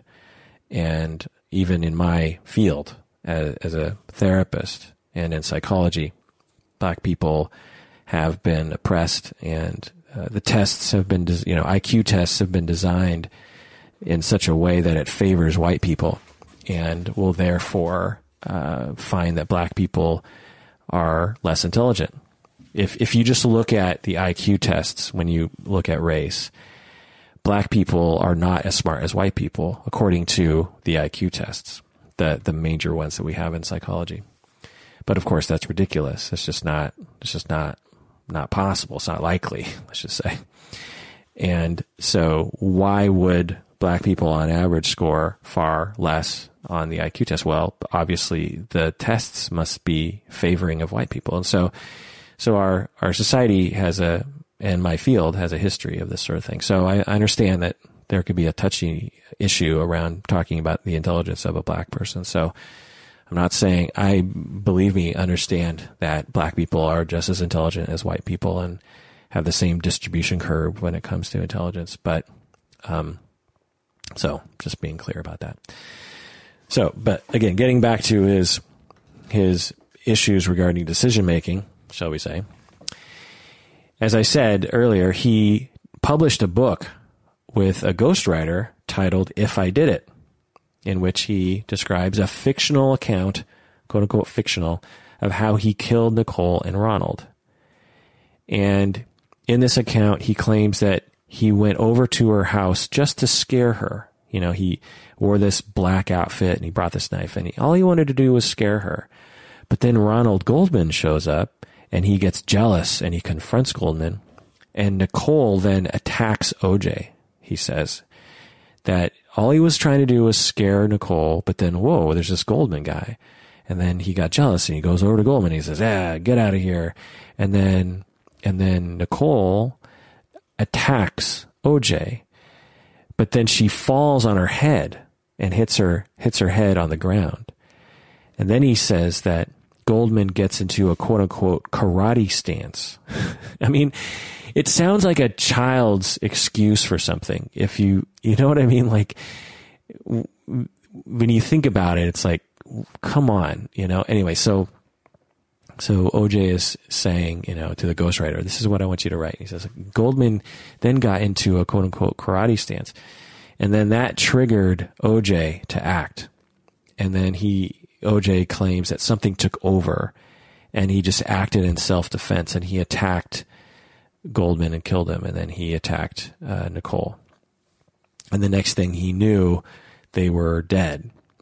And in this book, years after being acquitted, he essentially confessed to killing them and provides a very lame story to make it seem like he was acting in self-defense. And it's also clear to me that he wanted to publish this book to make money, because he knew that if you watch the documentary, you can see that at first he just wanted to go back to his normal life and he wanted to be OJ. And he was like, hey, I was acquitted, so everyone's going to love me again. And then he figures out, no, it's not that simple. And so part of him just wanted people to love him, and he just wanted attention. And at a certain point, he's like, well, if I publish a book that said, if I did it, then I'm going to get a bunch more attention. And I think that's why he did this. Now, again, 10 or 20 more IQ points might have led him down a decision trail of saying, I don't think this is a good idea to publish this book. It's probably not a good idea. I'm probably not going to get really what I want out of this. Because, one, I still owe the Goldmans a bunch of money, because even though he was sued for something like $30+ million, he never actually paid all of it, I think. But anyway. So, is that a smart decision to make a book in which you essentially confess to murdering them, but then you try to act like it was self-defense? I mean, come on. That's just, that's just not smart decision making. And this isn't an impulsive decision like, I think I'll write a book today and blah, blah, blah. This was something that he thought about for a long time. And I'm assuming someone around him was like, I don't know if that's such a great idea, Juice. And, he also made, like I said earlier, that Juiced show, which was like a reality. It was like Punk'd. I don't know if you know the Punk'd show, but it was essentially like a candid camera show in which he was like, hey, you've been juiced. And you really just have to watch some of these episodes. It's bizarre. He tries to sell people this white Bronco, and he makes all these jokes about the murders and about his, run from the cops and all this stuff. And it's bizarre. And you just have to wonder about the intelligence of this man. You just have to wonder about his ability to make sound decisions. So I don't know. I haven't evaluated him, but I think intelligence plays a role. Because let's just imagine that he was a lot smarter. Would he have made different decisions? My guess is yes. That's what I contend. I contend that if he were 10 or 20 points, wherever he is on the scale of intelligence, whether it's average or above average, doesn't matter. If he were more intelligent, would he have made different decisions? My guess is he would have made different. Now, is that the primary factor in all of it? Absolutely not, because I'll get into more of his personality issues that I think played into it. But I think that his intelligence played somewhat of a role. And when you watch a documentary, you can see this clear through line of not the brightest of decisions. Okay. So something else to think about is what Bowen called undifferentiation. How fused was he? You can see through the Bowenian lens that he had a lot of what they call the pseudo-self. Bowen liked to talk about people as having two selves. They had your basic self or your true self, and then your pseudo-self, or the self that you portray to other people, the self that is malleable to the social situation. So there's the true you, and then there's the social you that is affected by other people. Your pseudo-self is the self that is a self you put out there to try to please other people. When you have no sense of who you are, when you're not differentiated, as Bowen would put it, and when you have a lot of fusion with other people, you tend to define yourself through other people a lot.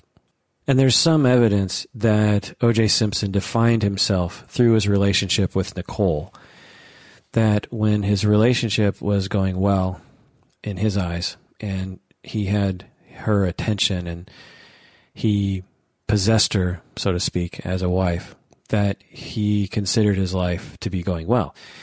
And when she decided to reject him and say, I don't think I like this situation anymore, he lost it and would become possessive and violent and eventually killed her. This is perhaps evidence of undifferentiation. The inability to soothe himself, the inability to know who he was aside from his relationship with Nicole.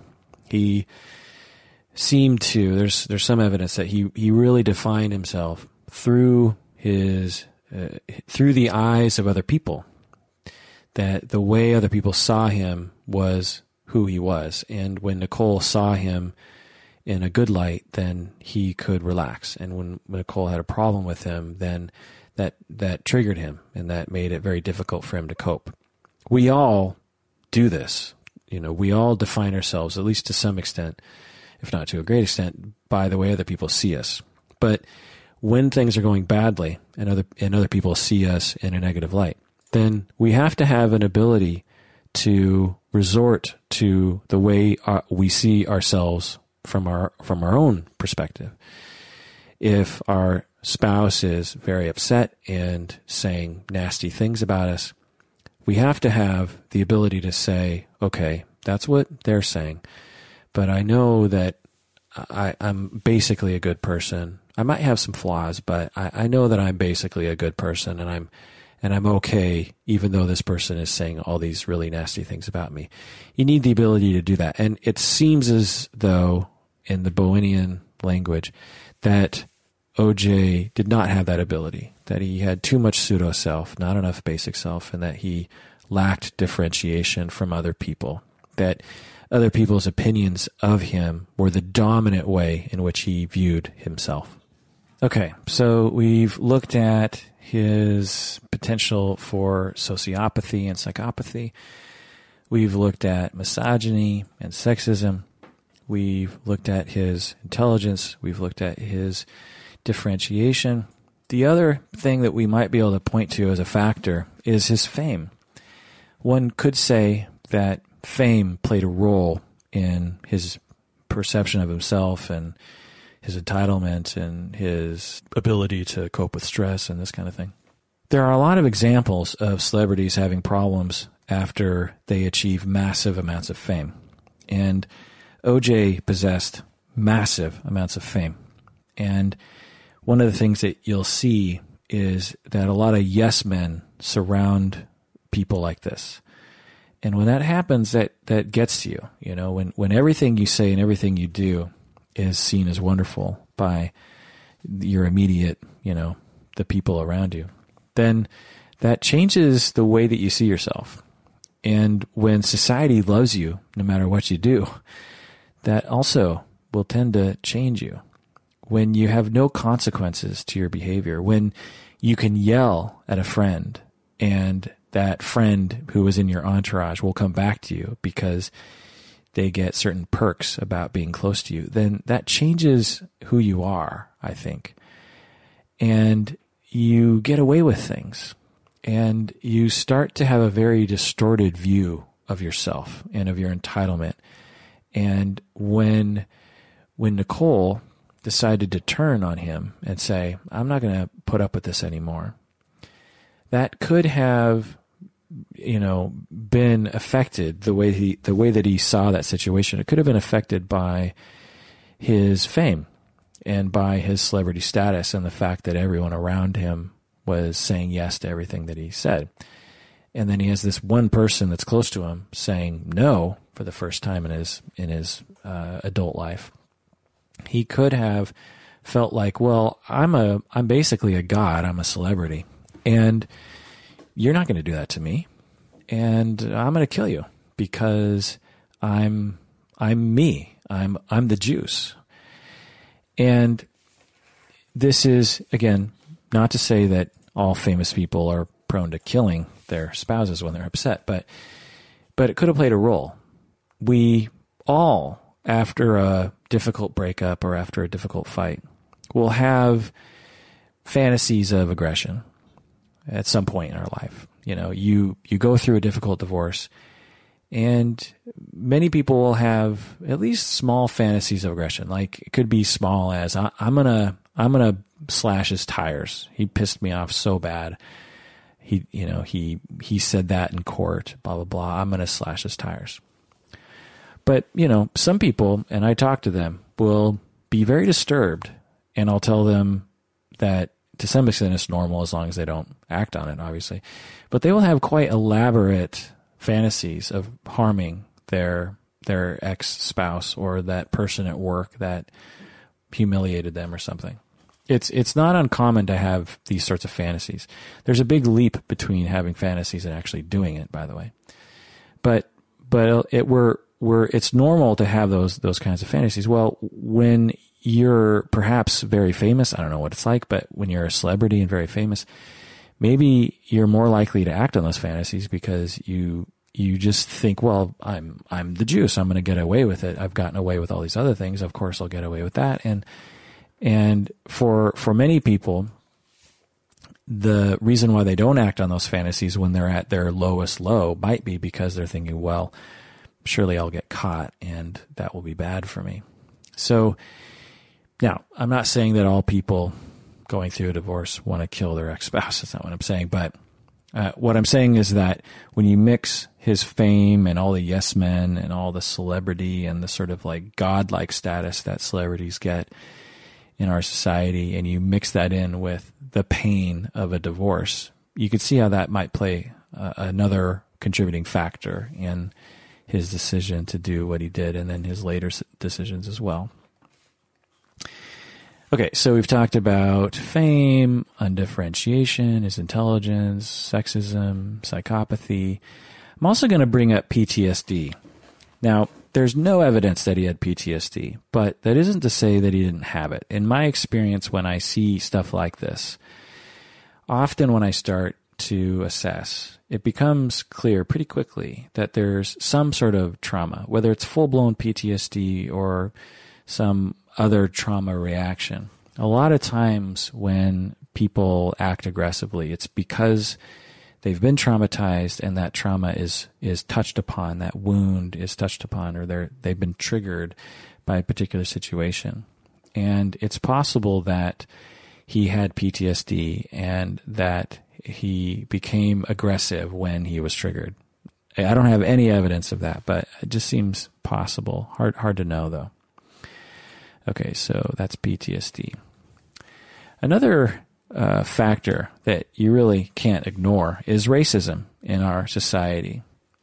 One could say that his victimization through racism played a role in his decisions in life. It's a particularly compelling argument for me anyway.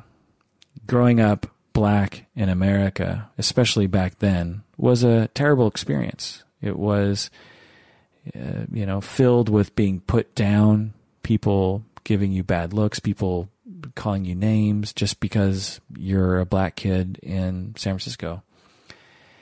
They talk about this in the documentary. They're saying, you think of San Francisco as this love place and everyone loves each other. Well, in the 50s and 60s, it was not that way. There was the right side of the tracks and there was the wrong side of the tracks, and they grew up on the wrong side of the tracks. And you're constantly made to feel lesser and stupid, not intelligent, unwanted, not good enough. You're constantly made to feel like you're a criminal and that you should go back to Africa. And you internalize these messages. You internalize these messages like, I'm a bad person. I'm lesser. I'm not as good as white people. I hate myself for who I am. I hate myself for my race. There is an internalized sense of that happens. It doesn't just happen on the outside. It happens on the outside. People are saying nasty things and thinking nasty things. But over time, you internalize these messages, particularly as children and as adolescents. You internalize these messages of, I must be a bad person. I must be a criminal. I must be lesser. And this is an important thing to think about. As my colleague, Jerry Saltzman, would say, he had internalized oppression. So when you're treated this way and you have all these internalized messages, that can affect your personality, and it can affect your sense of entitlement, and it can affect your reactions to being rejected. When society is rejecting you constantly just based on who you are as a human being, the fact that your skin is a different color than they want it to be, you can internalize this sense of deep rejection and of hurt. And when that wound is triggered by a spouse who is divorcing you, then that can become even more hurtful, you can become even more reactive to that. And when she's white, that could perhaps be even more pronounced for him. That all his life he's been trying to get into the white world so that they will accept him, but they never really accept him. They're always like, well, he's still black. And then you get this beautiful white wife and she rejects you. And it could have just been the final straw for him. Now, again, do all black men who are rejected by their white friends and wives, do they go out and kill people? No, but it could have been a factor. The fact that he was black and that he experienced that racism throughout his life, and that that in all likelihood affected who he was and how he felt about things. It just seems like it's likely a factor. Okay. So the last bit of discussion I'll say here is, I think, the most relevant. It's what the last fact. So I'll just review the factors I've talked about so far again. We talked about sociopathy, and psychopathy, which I don't think really fits. It's close, but doesn't really fit. We have sexism and misogyny, which likely played a role. We talked about his evidence of his decision-making skills or intelligence, which likely played a role in his ultimate decisions. We have his fusion or undifferentiation. We have his fame and how that gets to you. We have potential for PTSD. There's some yellow flags of PTSD. And then we have his victimization of racism. Well, the last factors, or the last conceptualizations of OJ Simpson and his personality and why he did what he did, is narcissism and attachment. I'm going to discuss both of them basically in one clump, even though they're different ideas. I'm going to discuss both of them in one section here, because I think that when you consider narcissism alone, it doesn't really quite fit. When you think of attachment alone, it doesn't really quite fit. But when you think of narcissism and attachment regarding O.J. Simpson together, you, I think, in my view, get a very coherent explanation for who he is as a human being and why he did the things he did.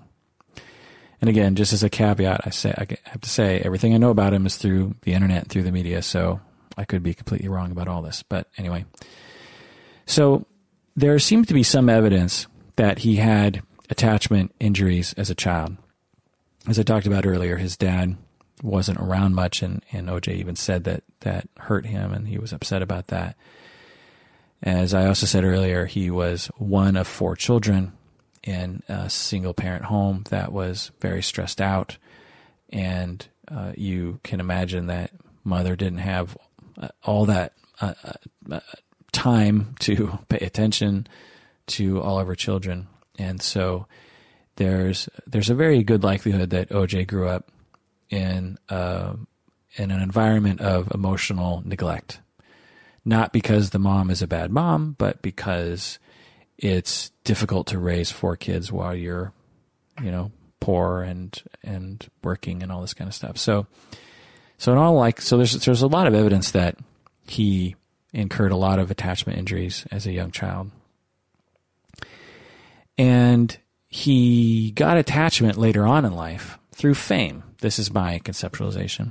I don't know if people talk about this very much, but in my estimation, as he started to enter adolescence, he started to play football and he started to run. He was also a fast track runner. I don't know the exact terminology, but he ran track in college, I think, and I think he even held records and stuff for the 100-yard dash. But he was very fast in track, and he was a very accomplished football player. And so he, in my conceptualization, he was for the first time able to get his attachment needs through fame and through sports.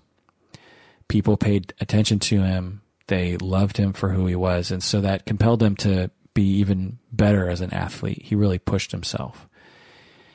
He had natural talent for sure, but he obviously worked hard to get to where he was. Well, then you fast forward in his life, and he then, after his football career, he's like, well, I need that attention. I need that attention because I didn't get enough of it as a child. And the way that I get love is by being a celebrity, by being good at what I do. And so he starts turning to acting, and he really pours himself into it. And in the documentary, you can really see that. You can really see him saying, I need to become an actor. I need to become accomplished. I need to become well-liked in the media. Just being a football player is not enough. I need people to like me. And so he got a lot of his needs that way. Now, he was not a good husband during this time, and he was cheating, but he wasn't murderous, shall we say. Well, as his celebrity status started to wane in the early 90s, he started to depend more on Nicole to validate him. And that doesn't often work so well when you require your spouse to validate you emotionally as a human being. It has a lot of pitfalls to that, because if that's your sole way of seeing yourself as a good person, then that's a heavy burden for a spouse to carry and will inevitably lead to dysfunction. And so it did. And then Nicole and him started to fight, and then Nicole starts pulling away even more and more. Well, at this point, OJ really wants attention from his parents because that's the original injury. He didn't get that. He would love to go back to football, but he's older now. He can't do that. He would like to be celebrity status, and he has some of that, but maybe not enough, and that's starting to fade. So he really needs it from Nicole, and at this moment, their relationship starts to become dysfunctional, and so this attachment injury for him becomes very pronounced, and he can't seem to get his attachment needs met during this time, and he becomes increasingly triggered And this attachment wound becomes increasingly touched upon, and he becomes increasingly desperate for attachment, for security, for someone to love him consistently. And he's so desperate, and he can't soothe himself. He can't emotionally regulate because he wasn't given enough attachment, security as a child. And so as she's pulling away, he starts to freak out more and more and more. Now, I'll stop here and say that people who have these attachment wounds, 99.99% of these people would never kill someone as a result. So this is actually a quite common thing. But the franticness, and you get this from the documentary, how emotionally frantic he was during that time. You get a sense of that, and the lens I see that through is through attachment security. For example, he was terrified that Nicole was going to cheat on him. Hired investigators, as I talked about earlier. He was obsessed with trying to prevent her from cheating on him, and through all this fighting and whatnot, it drove her away from him, which drove her towards other men, and actually drove her toward one of his good friends, Marcus Allen, which I found to be a fascinating twist to this story that I didn't know about until the documentary. If you're a football fan, you know Marcus Allen. He was the next OJ Simpson, the younger, faster version of OJ Simpson. And OJ and Marcus Allen became friends, and then Nicole Brown Simpson and Marcus Allen became friends, and then they started having an affair, I think. I don't know if it was an affair or it was after their separation, but this obviously disturbed OJ Simpson and really hurt his feelings. And so this is a further jab at the wound of his attachment injury. So as I said, there are many people that have this attachment wound. It's a very common wound for people to have, at least to some degree. There are people with mild versions of this. Many people do. And there are people with moderate and severe versions of this attachment wound of being neglected and feeling unwanted and feeling uncared for. So when you have millions of people with this condition, you also have many different ways to cope with it. You have many different ways that people will exhibit symptoms of the insecure attachment, and things like acting out, things like becoming violent with people. Another common way of coping is to use substances like alcohol or marijuana to numb the pain. When you are feeling lonely and you don't feel like anyone loves you, a very easy way to cope with that is to drink, and then you no longer feel that way anymore. You could become a workaholic. You could dive into work and try to become very good at that, because at least at work you can get the accolades that you would really rather have from your family and loved ones. You can develop personality disorders like borderline personality.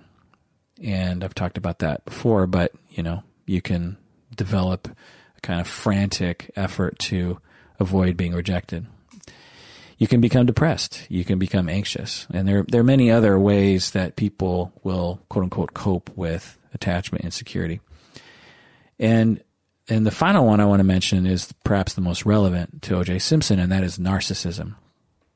Narcissism is a way of coping, so to speak, or is a symptom of attachment insecurity for people. When you lack attachment security, one way you can psychologically cope with it is to start to believe that you're a wonderful person. All children have this dichotomy between there's a part of them that believes they're the center of the universe because it just seems that way to them. When you're 3 and 2 and 1, the world revolves around you. Your parents in a normal family will come to you and feed you and give you things and carry you around and react to you and notice you. And so you really believe that the world revolves around you. And developmentally, your brain is sort of set up that way. And so there's a certain amount of narcissism And over time, we learn that we're not, as we age, we more and more learn we're not the center of the universe, and that there's a healthy progression to that. Well, if at an early age, you're not allowed to experience the full breadth of your healthy, normal narcissism, if at the age of 3, you're not attended to enough, even though you believe that you deserve it, then you become to some extent stuck in that narcissism. And there's this question mark around whether or not you're good enough to deserve the attention of other people. And it becomes a complex throughout your life of wondering, am I good enough for attention? And then when you do get attention, it feels very satisfying, and you become very needy of this attention from other people as a way of validating who you are. And you tend not to have the ability to soothe yourself, and you lack an inner self. You lack an inner sense of who you are.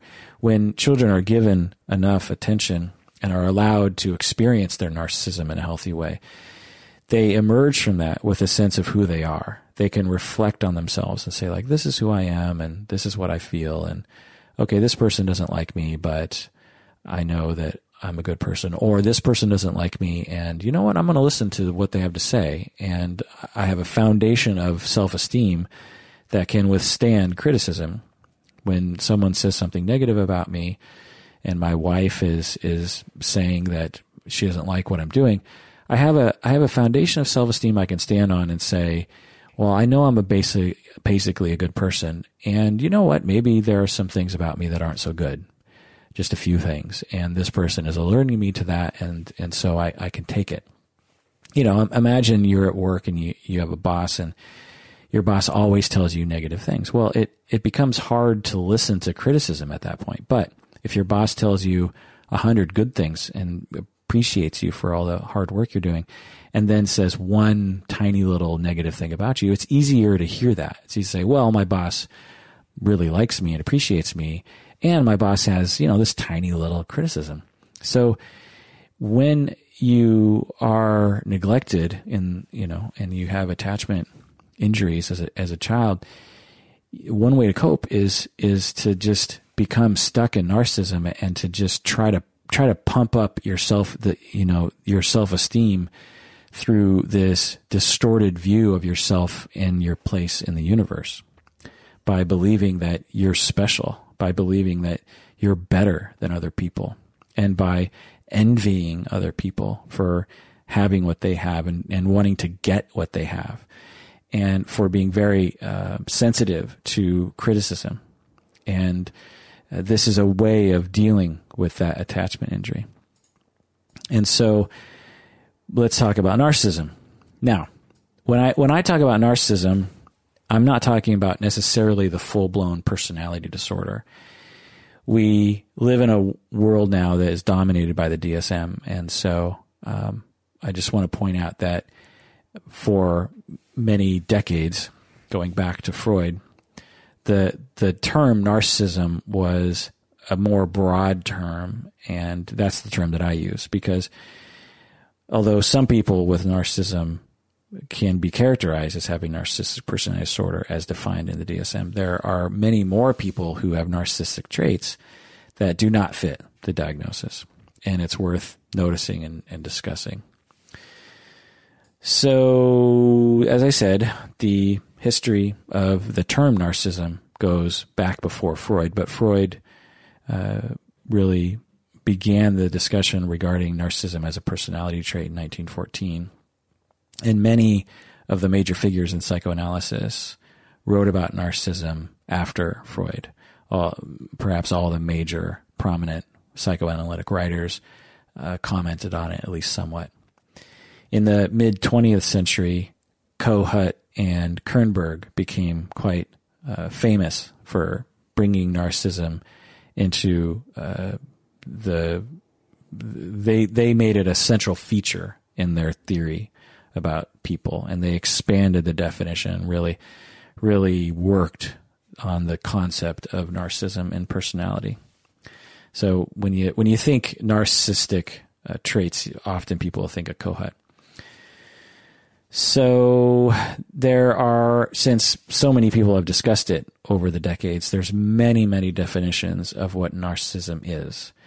And so whenever any of us talk about narcissism, you really have to define it or discuss it further. Just the label narcissism itself, whenever I hear that, I'm always wondering, well, what do you mean by narcissism? What is your definition? And in the lay public and in the media, narcissism gets thrown around very, very easily. And in a way, I think it's basically just a label for anyone that people don't like.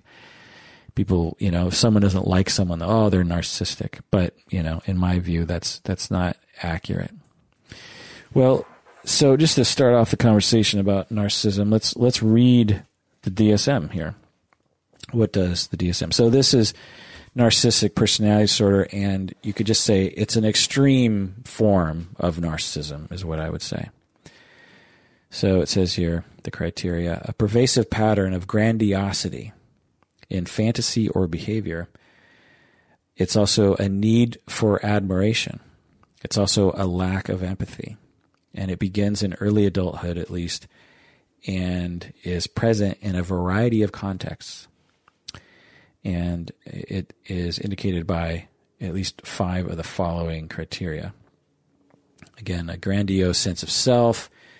You exaggerate your achievements. You expect to be recognized as superior by others.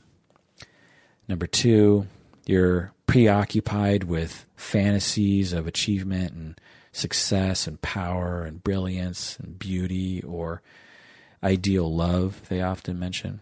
So people can be narcissistic about needing to have the ideal marriage, which is interesting. Number 3, the person believes that they are special and unique and can only be understood by other people of high status. This is important. This is actually an interesting commonality among narcissistic people, is that they believe they're special, and they'll try to associate with what they consider to be other special people. They will not, they will measure themselves against other people and say, like, okay, well, I'm on the scale of specialness, I'm a 95. And that person, they're about a 70. So I'm not going to listen to what they have to say. I don't really want to hang out with them. Ooh, that person is a 90. So I'm going to hang out with that person because that person's in my class. And so that's another element of narcissism. It's very socially defined in that way. Number 4, they require excessive admiration. Number 5, they feel entitled. They have unreasonable expectations of favorable treatment from other people. Number 6, they are interpersonally exploitative. They take advantage of other people so that they can get what they want out of them. Number 7, they lack empathy. They are unwilling to recognize other people's feelings. Number 8, they're often envious of others, and they also believe that others are envious of them.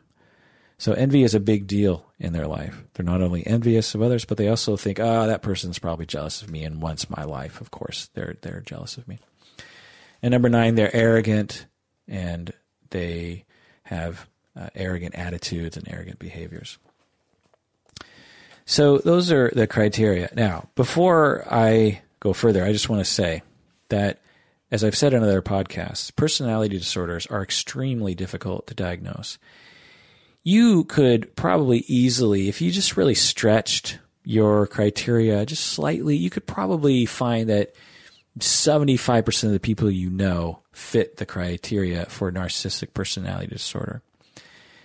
But the chance that 75% of your friends have the disorder, according to what clinicians would say, someone who has it, is extremely low. Personality disorders, people who qualify for personality disorders, are really quite severe, and they're quite obvious. There's a chance that you've actually never even met someone with narcissistic personality disorder. I think something like 1 or 2% of the population has it. 1.84. And so very few people have this disorder. Now, you might know someone that's arrogant. You might know someone that seems entitled or seems to lack empathy. But personality disorders are very distinctive. And when you meet someone with a personality disorder, it feels very different than someone who just has, sort of some arrogance or sort of some entitlement or sort of some privilege or something. And as I've said in other podcasts, in order to diagnose someone with a personality disorder, you have to assess them over time. You have to assess them perhaps over the span of weeks, if not months. Like with borderline, you can't diagnose someone based on 5 minutes or even an hour of sitting with them. You have to experience their personality over many, many sessions, and you have to be very well versed in being able to understand personality. In this way, a lot of clinicians aren't really able to diagnose people properly in this way. I've seen people diagnose people with borderline and narcissism in 2 minutes. And that's just not possible. It's not possible to know enough about someone to diagnose them. Now, with anxiety disorders or depression, I can diagnose someone with depression in 10 seconds if the conditions are right. If they tell me a few key features in a very short amount of time, I can say, you qualify for a diagnosis of major depressive disorder, or you qualify for this, phobia or something. I can diagnose, and other clinicians can too, you can diagnose some things very quickly because it's not that complicated. But personality disorders are extremely complicated. I've worked with supervisees that after years, they'll say, I still don't get borderline. They'll say, I just don't get it. You won't hear people say that about anxiety or depression. You don't hear people years into the profession saying, I don't get depression. Why? Because depression, for whatever reason, is very easy to understand. Personality disorders, extremely difficult. There's even a certain movement to eliminate personality disorders from the DSM altogether because they're in a special class of their own. And for that reason, they're just very difficult to understand. So I just want to point that out. All right. In a nutshell, what is narcissism? Well, this is my conceptualization, so take that, consider that as I say this. But in a nutshell, because the person lacks a sense of self or a good enough self-esteem, when we say lacking a sense of self, it often means an overlapping concept of self-esteem, the ability to hold on to who you are and to reassure yourself and to have a foundation of self-esteem. When you lack that, you become overly concerned with the admiration of other people to validate yourself. And you become extremely vulnerable to criticism and to rejection from other people. And you become extremely vulnerable to being ignored by other people. Or you become vulnerable to other people not being, not expressing admiration of you. So, but it's not based on this desire to be evil. It's based on this desire to make up for the fact that you lack self-esteem. Now, there's some research and some authors that have some compelling arguments that narcissistic people actually don't lack self-esteem. They actually just have too much self-esteem. And to some extent, I agree with that. I find that there are basically two different kinds of narcissists. You have the narcissists, in my estimation, most of them are in this first category, of people who lack self-esteem and are trying to compensate by distorting their world to make it seem like they're a god, but really deep down they're very, very low self-esteemed. But there's a smaller category of narcissistic people that actually don't have that underlying sense of low self-esteem. They actually just, for whatever reason, think they're a god. and I've seen some evidence of that. But most of the time, when I experience narcissists, it's because they lack self-esteem for reasons related to their childhood. And this results in narcissistic people exhibiting a lack of empathy for others, not because they actually lack empathy, but because they are consumed with feelings of self-doubt and emptiness. All of us will exhibit a lack of empathy if we're pushed hard enough. If I somehow, or not me, but let's say someone makes you feel just terrible about yourself, and you just have just days of feeling terrible about yourself. And this person is just cutting you down, and other people are joining in. Well, at the end of that, month, my guess is you're not going to have a lot of resources to have empathy for other people. Well, that's what it's like for people with narcissistic disorder, personality disorder, and people with narcissism. It's not that they lack empathy. It's not like a psychopath or a sadist or something. It's that they, actually I should rescind that. Some people say, as I've said before, sadism actually can have empathy. But the central feature to psychopathy and antisocial personality disorder, in my conceptualization, is that you just lack the ability to empathize with other people. And I don't think that that's the central feature of narcissism. In fact, I think it's just a minor symptom of it. It's a very bothersome symptom of it, but it's a symptom of the fact that when you're hurting and when you're vulnerable to being hurt by other people through these social narcissistic ways, then you just don't have the resources for empathy in those moments. And so, and when you're triggered, when your narcissism and your low self-esteem is triggered, you're going to be very hurt and you're going to come out swinging. And that's what narcissists will do. That's a central feature that you will find for a lot of people with narcissism, is that they tend to get very angry when their narcissism is challenged. It's something that a lot of people will turn to as a sign. When you see that someone gets very angry and vindictive towards the people, particularly that they love, it's a major red flag for narcissistic personality disorder. So it's just how I conceptualize it. Now, some people will say differently. They'll say narcissism, part of it is just an inherent lack of empathy, but that's not how I see it. Okay, so now let's look at OJ Simpson. So again, this is all in the context of attachment and narcissism. He clearly needed attention. When you watch the documentary, it's clear that he needed attention. After the trials for the murder of Nicole Brown Simpson and Ronald Goldman, many people would just move to, Mexico and just start over, right? Or at the very least, just lay low. But that wasn't what he wanted. He wanted to be in the limelight again. And he wanted that attention. He needed that attention. He wrote that book. He got on that punked show called Juiced. He just was so desperate for attention. And that's very clear. Okay. Well, that's a narcissistic trait. When you lack self-esteem, and the only way you can sort of build a fantasy of self-esteem is when everyone loves you, then you need to become a celebrity and you need to enact your celebrity status. There's also a lot of footage where he just walks down the street and people will walk up to him and say, "Oh, I love you, Juice." And this is after the murders, mind you. And he'll stop and, he'll interact with them. Now, some people would say, well, OJ is just a nice guy. He's a cool guy. But another way of putting it is this: he needed that. That was his fuel. Without that admiration from the crowds, he felt empty. He felt terrible. And this was exhibited by, they interviewed him, or they had some recorded conversation with him, because he's in jail right now, right, for that crime of breaking into the hotel room. Not breaking in, but of threatening that guy and taking all this stuff in Las Vegas.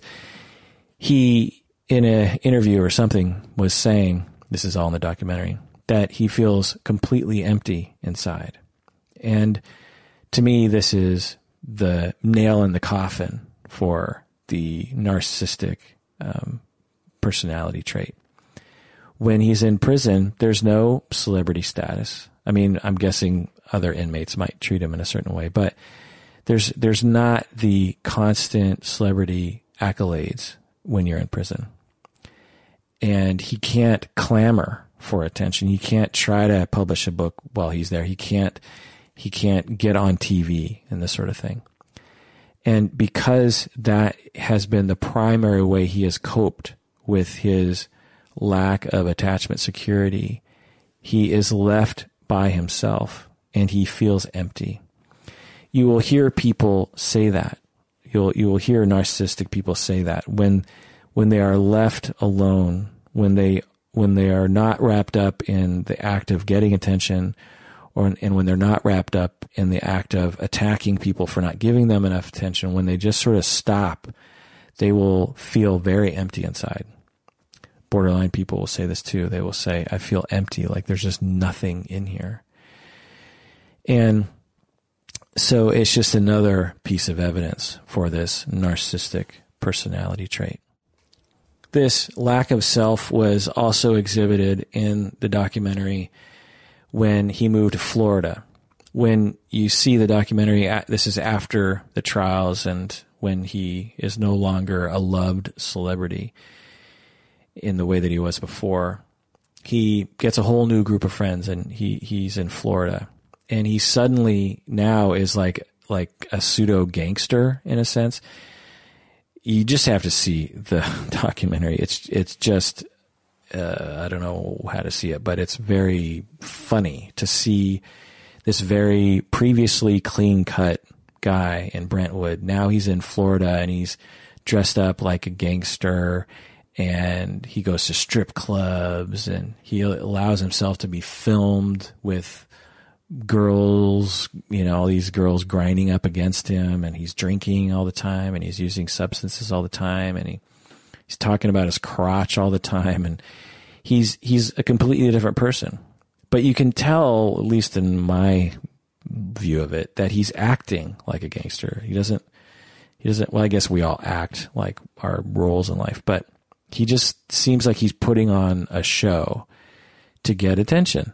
And he doesn't have an internal sense of who he is because of this attachment insecurity and because of those early narcissistic injuries as a child. And so he when he goes to Florida, he's like, well, how do I get attention now? And he just creates a whole new persona and thinks, I'm going to get attention this way now. Another element that they talk about in the documentary that points towards narcissism is his ability to get people to like him. When you define yourself through other people's eyes and you need accolades and you need people to like you, you become very good at noticing how other people come to like you. And you become quite obsessed with learning those skills. Now, it's not necessarily a conscious effort, but, imagine you lack of self and you lack self-esteem, and you interact as you grow up, and you find that when you act in a particular way, suddenly you feel relaxed, you feel better, you don't necessarily know why. Well, the possibility is it's because you have a bunch of people around you now telling you how great you are, and you learn what got you there. And you become very good at that. And there's a lot of documentary footage and interviews of how good he was at getting people to like him. There's this one just chilling interview where he's on this radio show, and it's filmed as well. And the woman who's interviewing him on the radio starts off by having a pretty bad attitude towards OJ. She's like, well, OJ, I don't know what to think about you. You're on the show right now. And, she's coming from that position of, you're a terrible human being who murdered people and lied about it and got away with it. And I do not like you. But by the end of the interview, she's saying things like, gosh darn it, OJ, I don't know. I just like you. And I just want to invite you to a party, and you just see how good he is at just being likable, even though he did some terrible, terrible things. Well, this is, in my view, evidence of this attachment insecurity and also this narcissism. When you need other people to like you in order to feel secure, you become very good at being able to manage that. And there was evidence that he was good at this at a very young age. They tell this story about how he stole his best friend's girlfriend. I think that was the woman he married in high school. And soon afterwards, that friend was fine with it. They talk about how you've been OJ'd, they would say, is you would start off being very upset at OJ, and then somehow OJ would just charm you back into good graces with him. So again, when you are desperate for the attention from other people, and that is your sole way of having attachment security in the world, you become very good at getting people to like you. Another element of narcissism that, I don't know, is a little dubious, but I'll point it out, is that when he figures out right after the murders, he's thinking, crap, I'm caught. Instead of just, I don't know, going in the backyard and thinking about shooting himself in the back shed or something, he gets in the Bronco and then gets the entire world to watch him as he's driving. He's in the back seat, but his friend's driving. He was completely comfortable in that situation. He didn't mind, apparently, all that media attention. And again, it's a little dubious because he was in, a very difficult emotional spot at that point, and in my estimation was, seriously suicidal in that moment. But it's interesting how narcissistic his suicidal gesture was. There are many different ways that people will gesture suicide, and some are more noticeable than others, and his was very noticeable.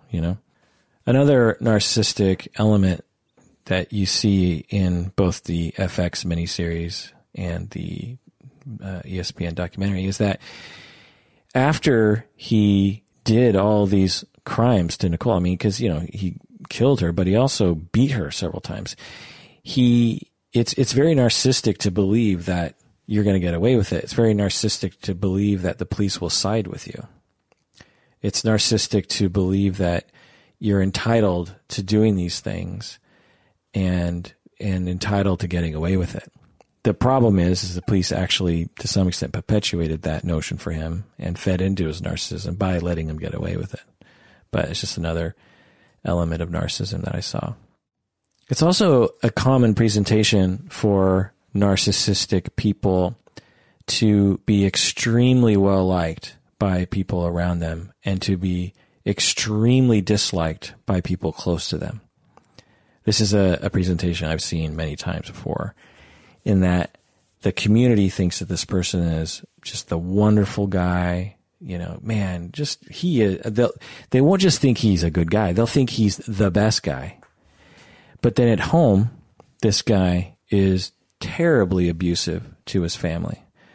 This is a common presentation of someone with narcissistic personality. And so OJ fit that bill, right? Everyone loved him. They didn't just think he was a great, he's a good guy. They thought he was a great guy. They thought he was an amazing guy.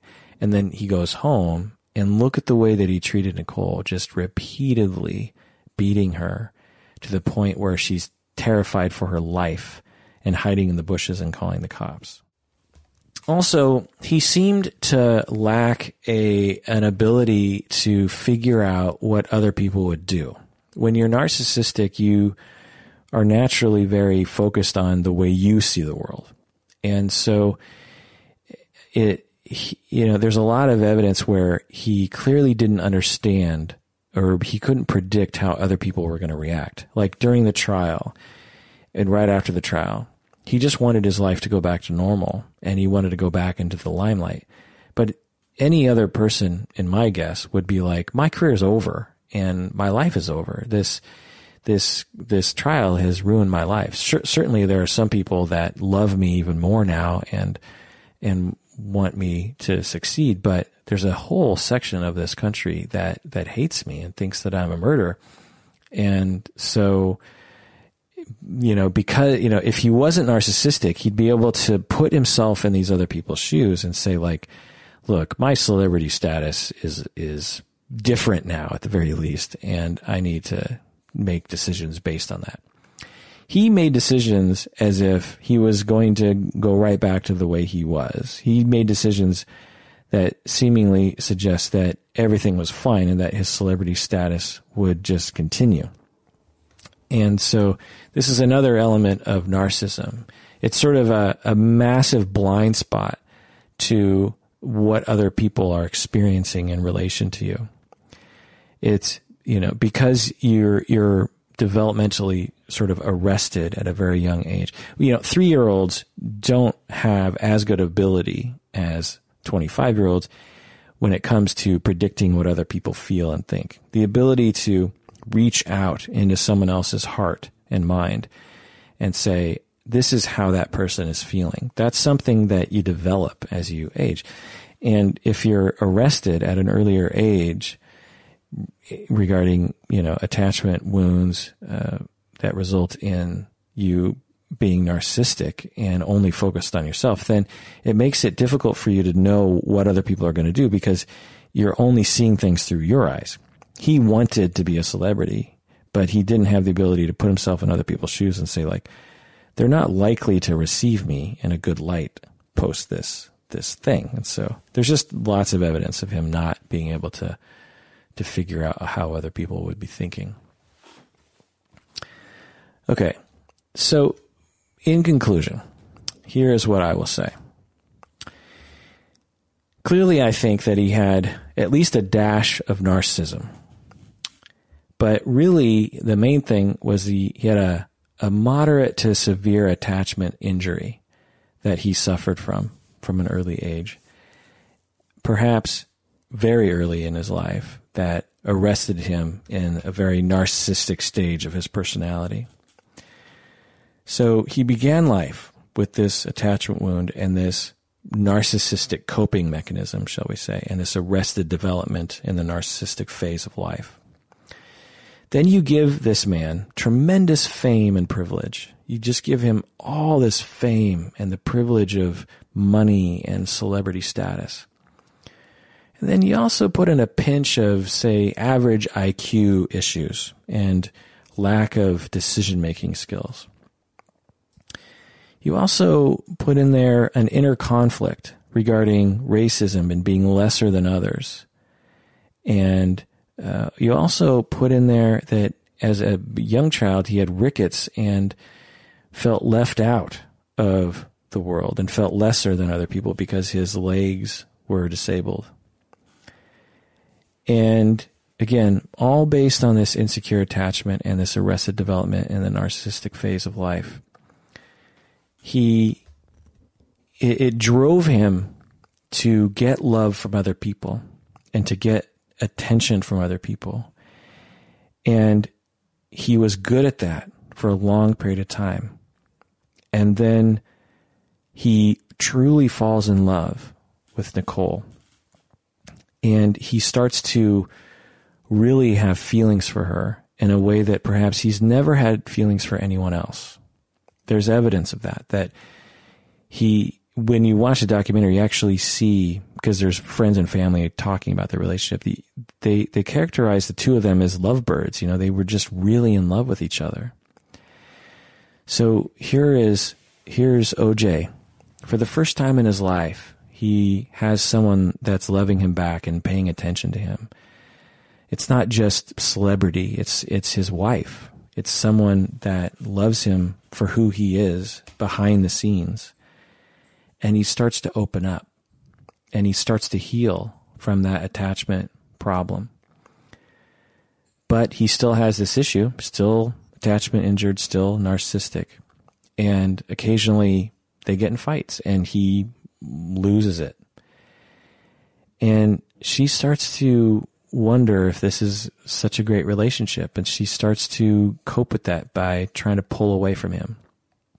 But she has her own attachment issues to go with it. And so she comes back and they do this for a while. And he starts to be extremely hurt by Nicole pulling away. It's just yet another example of someone leaving him and someone abandoning him. And he becomes extremely hurt by that. And he turns to his narcissistic coping mechanism. I'm OJ. No one does that to me. I need to put an end to that. I get away with things. The cops are on my side. I'm the juice. I can run away from anything. I can charm the socks off of anybody. I can do anything I want. And how can I end this pain? Well, one way to end it is to kill her, because she won't leave me if she's dead. She can't be with anyone else if she's dead. She can't be with my friends and have sex with Marcus Allen and these other people if she's dead. And then I will be a widower, and people will feel bad for me if she's dead. I can solve all my problems if she's dead. And so I'm going to kill her. And that'll solve my problems. She won't leave me anymore. And this pain will end. Of course, the pain would not end, but that's the fantasy. The pain will end if she's dead. And so in an act of desperation, he goes out to her house and had probably contemplated it before and kills her in a rage of desperation. He doesn't cover his tracks because he's not thinking straight. It wasn't a thoughtful decision for him. It was one out of emotional desperation. And then he gets back home and he thinks, my God, what did I do? How do I get away with this? Well, hey, I'm OJ. I'll charm people. I'll talk people out of it. And then initially that doesn't work. But he gets an excellent defense team, and they get a few lucky breaks in Mark Furman and this sort of thing, and he gets off.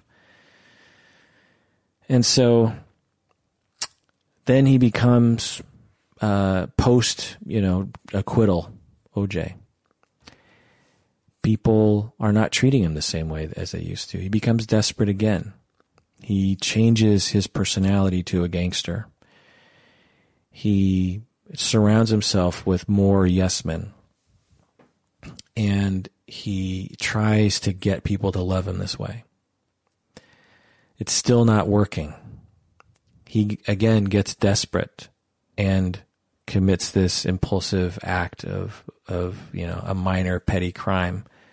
Then he goes to jail, and now he's truly alone, and he feels truly empty. And my guess is he does think about suicide. He's about to come up for the potential of being paroled soon, and he's about to come out.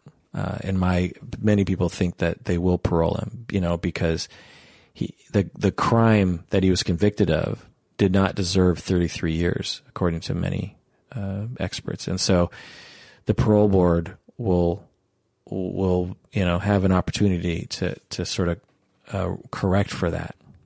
Now, will the parole board be like, no, he's not getting out. That's OJ Simpson. He killed those two people, and he needs to be in jail for a long time. We don't know, but there's a chance that he's going to get out soon. And I'm very curious, if he does get out, to see what he's going to do. What will he do now that he's actually been in jail? What will he do? I think that it's an interesting conundrum. He could continue to make bad choices and to be aggressive towards other people and entitled and all this sort of stuff. But an interesting thing about personality traits is they tend to become less dysfunctional over time as people age. Not all the time, but people who are narcissistic tend to be less narcissistic later in life. So my question is, what if OJ decides that, and if my conceptualization of him is correct, if he's a psychopath, which is possible, then none of this applies. There's just a central deficit in his personality that will just never get better. But if he is reacting out of an attachment insecurity, and he learns, maybe he's in therapy, I don't know, and he learns how to cope with this. There's a chance, I think, after really trying to figure this guy out, I think there's a chance that he will come out and he will admit everything. And he will talk about what I'm telling, and he will provide a backstory for this, and he will lay it all out. And there's a chance that he will do that. I think given my conceptualization of him and given his path in life and how low he has been laid, I think that there's a chance he's just be like, you know what? The gig is up. And is that the phrase? I don't know. Jig is up. Anyway, some sort of phrase like that where it's over. I can't trick people anymore. Maybe if I just came clean, maybe, because I think there's a part of him that wants to come clean, because again, he's not, in my estimation, a psychopath. He does have empathy, and he probably does feel really bad about what he did to Nicole and Ronald Goldman. He doesn't exhibit that publicly, of course, but I think that there's a chance that he really does deep down feel remorse for that. Again, unknown. He could be a psychopath. I don't know. Or maybe he has an elaborate sense of denial. I don't know. But I think that there's a chance that he could level with everybody in his OJ way. Try to make do with what he has and try to come clean. I don't know. We'll see. And I also wonder, is he watching these documentaries? Is he watching the miniseries? My guess is he is. What does he think of it, you know? And does it help him to understand himself better? If someone made a documentary about you, my guess is you'd be like, oh, I'm starting to draw some connections about myself. And I wonder if that's helping him to understand himself better and to help him to figure out the right thing to do moving forward. But anyway. All right, well, that does it for that episode of Psychology in Seattle. My God, I'm looking at the time code. It is almost 3 hours. Mackerel. That does it for this episode of Psychology in Seattle. Thanks for joining me out there. And if you haven't already, please become a patron. Become a patron of the podcast. When you become a patron, you get access to all of our premium episodes. And you also know that 20% of your pledge goes towards charities that we support. So go to patreon.com. That's patreon.com. Go to Psychology in Seattle. Become a patron of the podcast. When you do so, we answer your emails faster.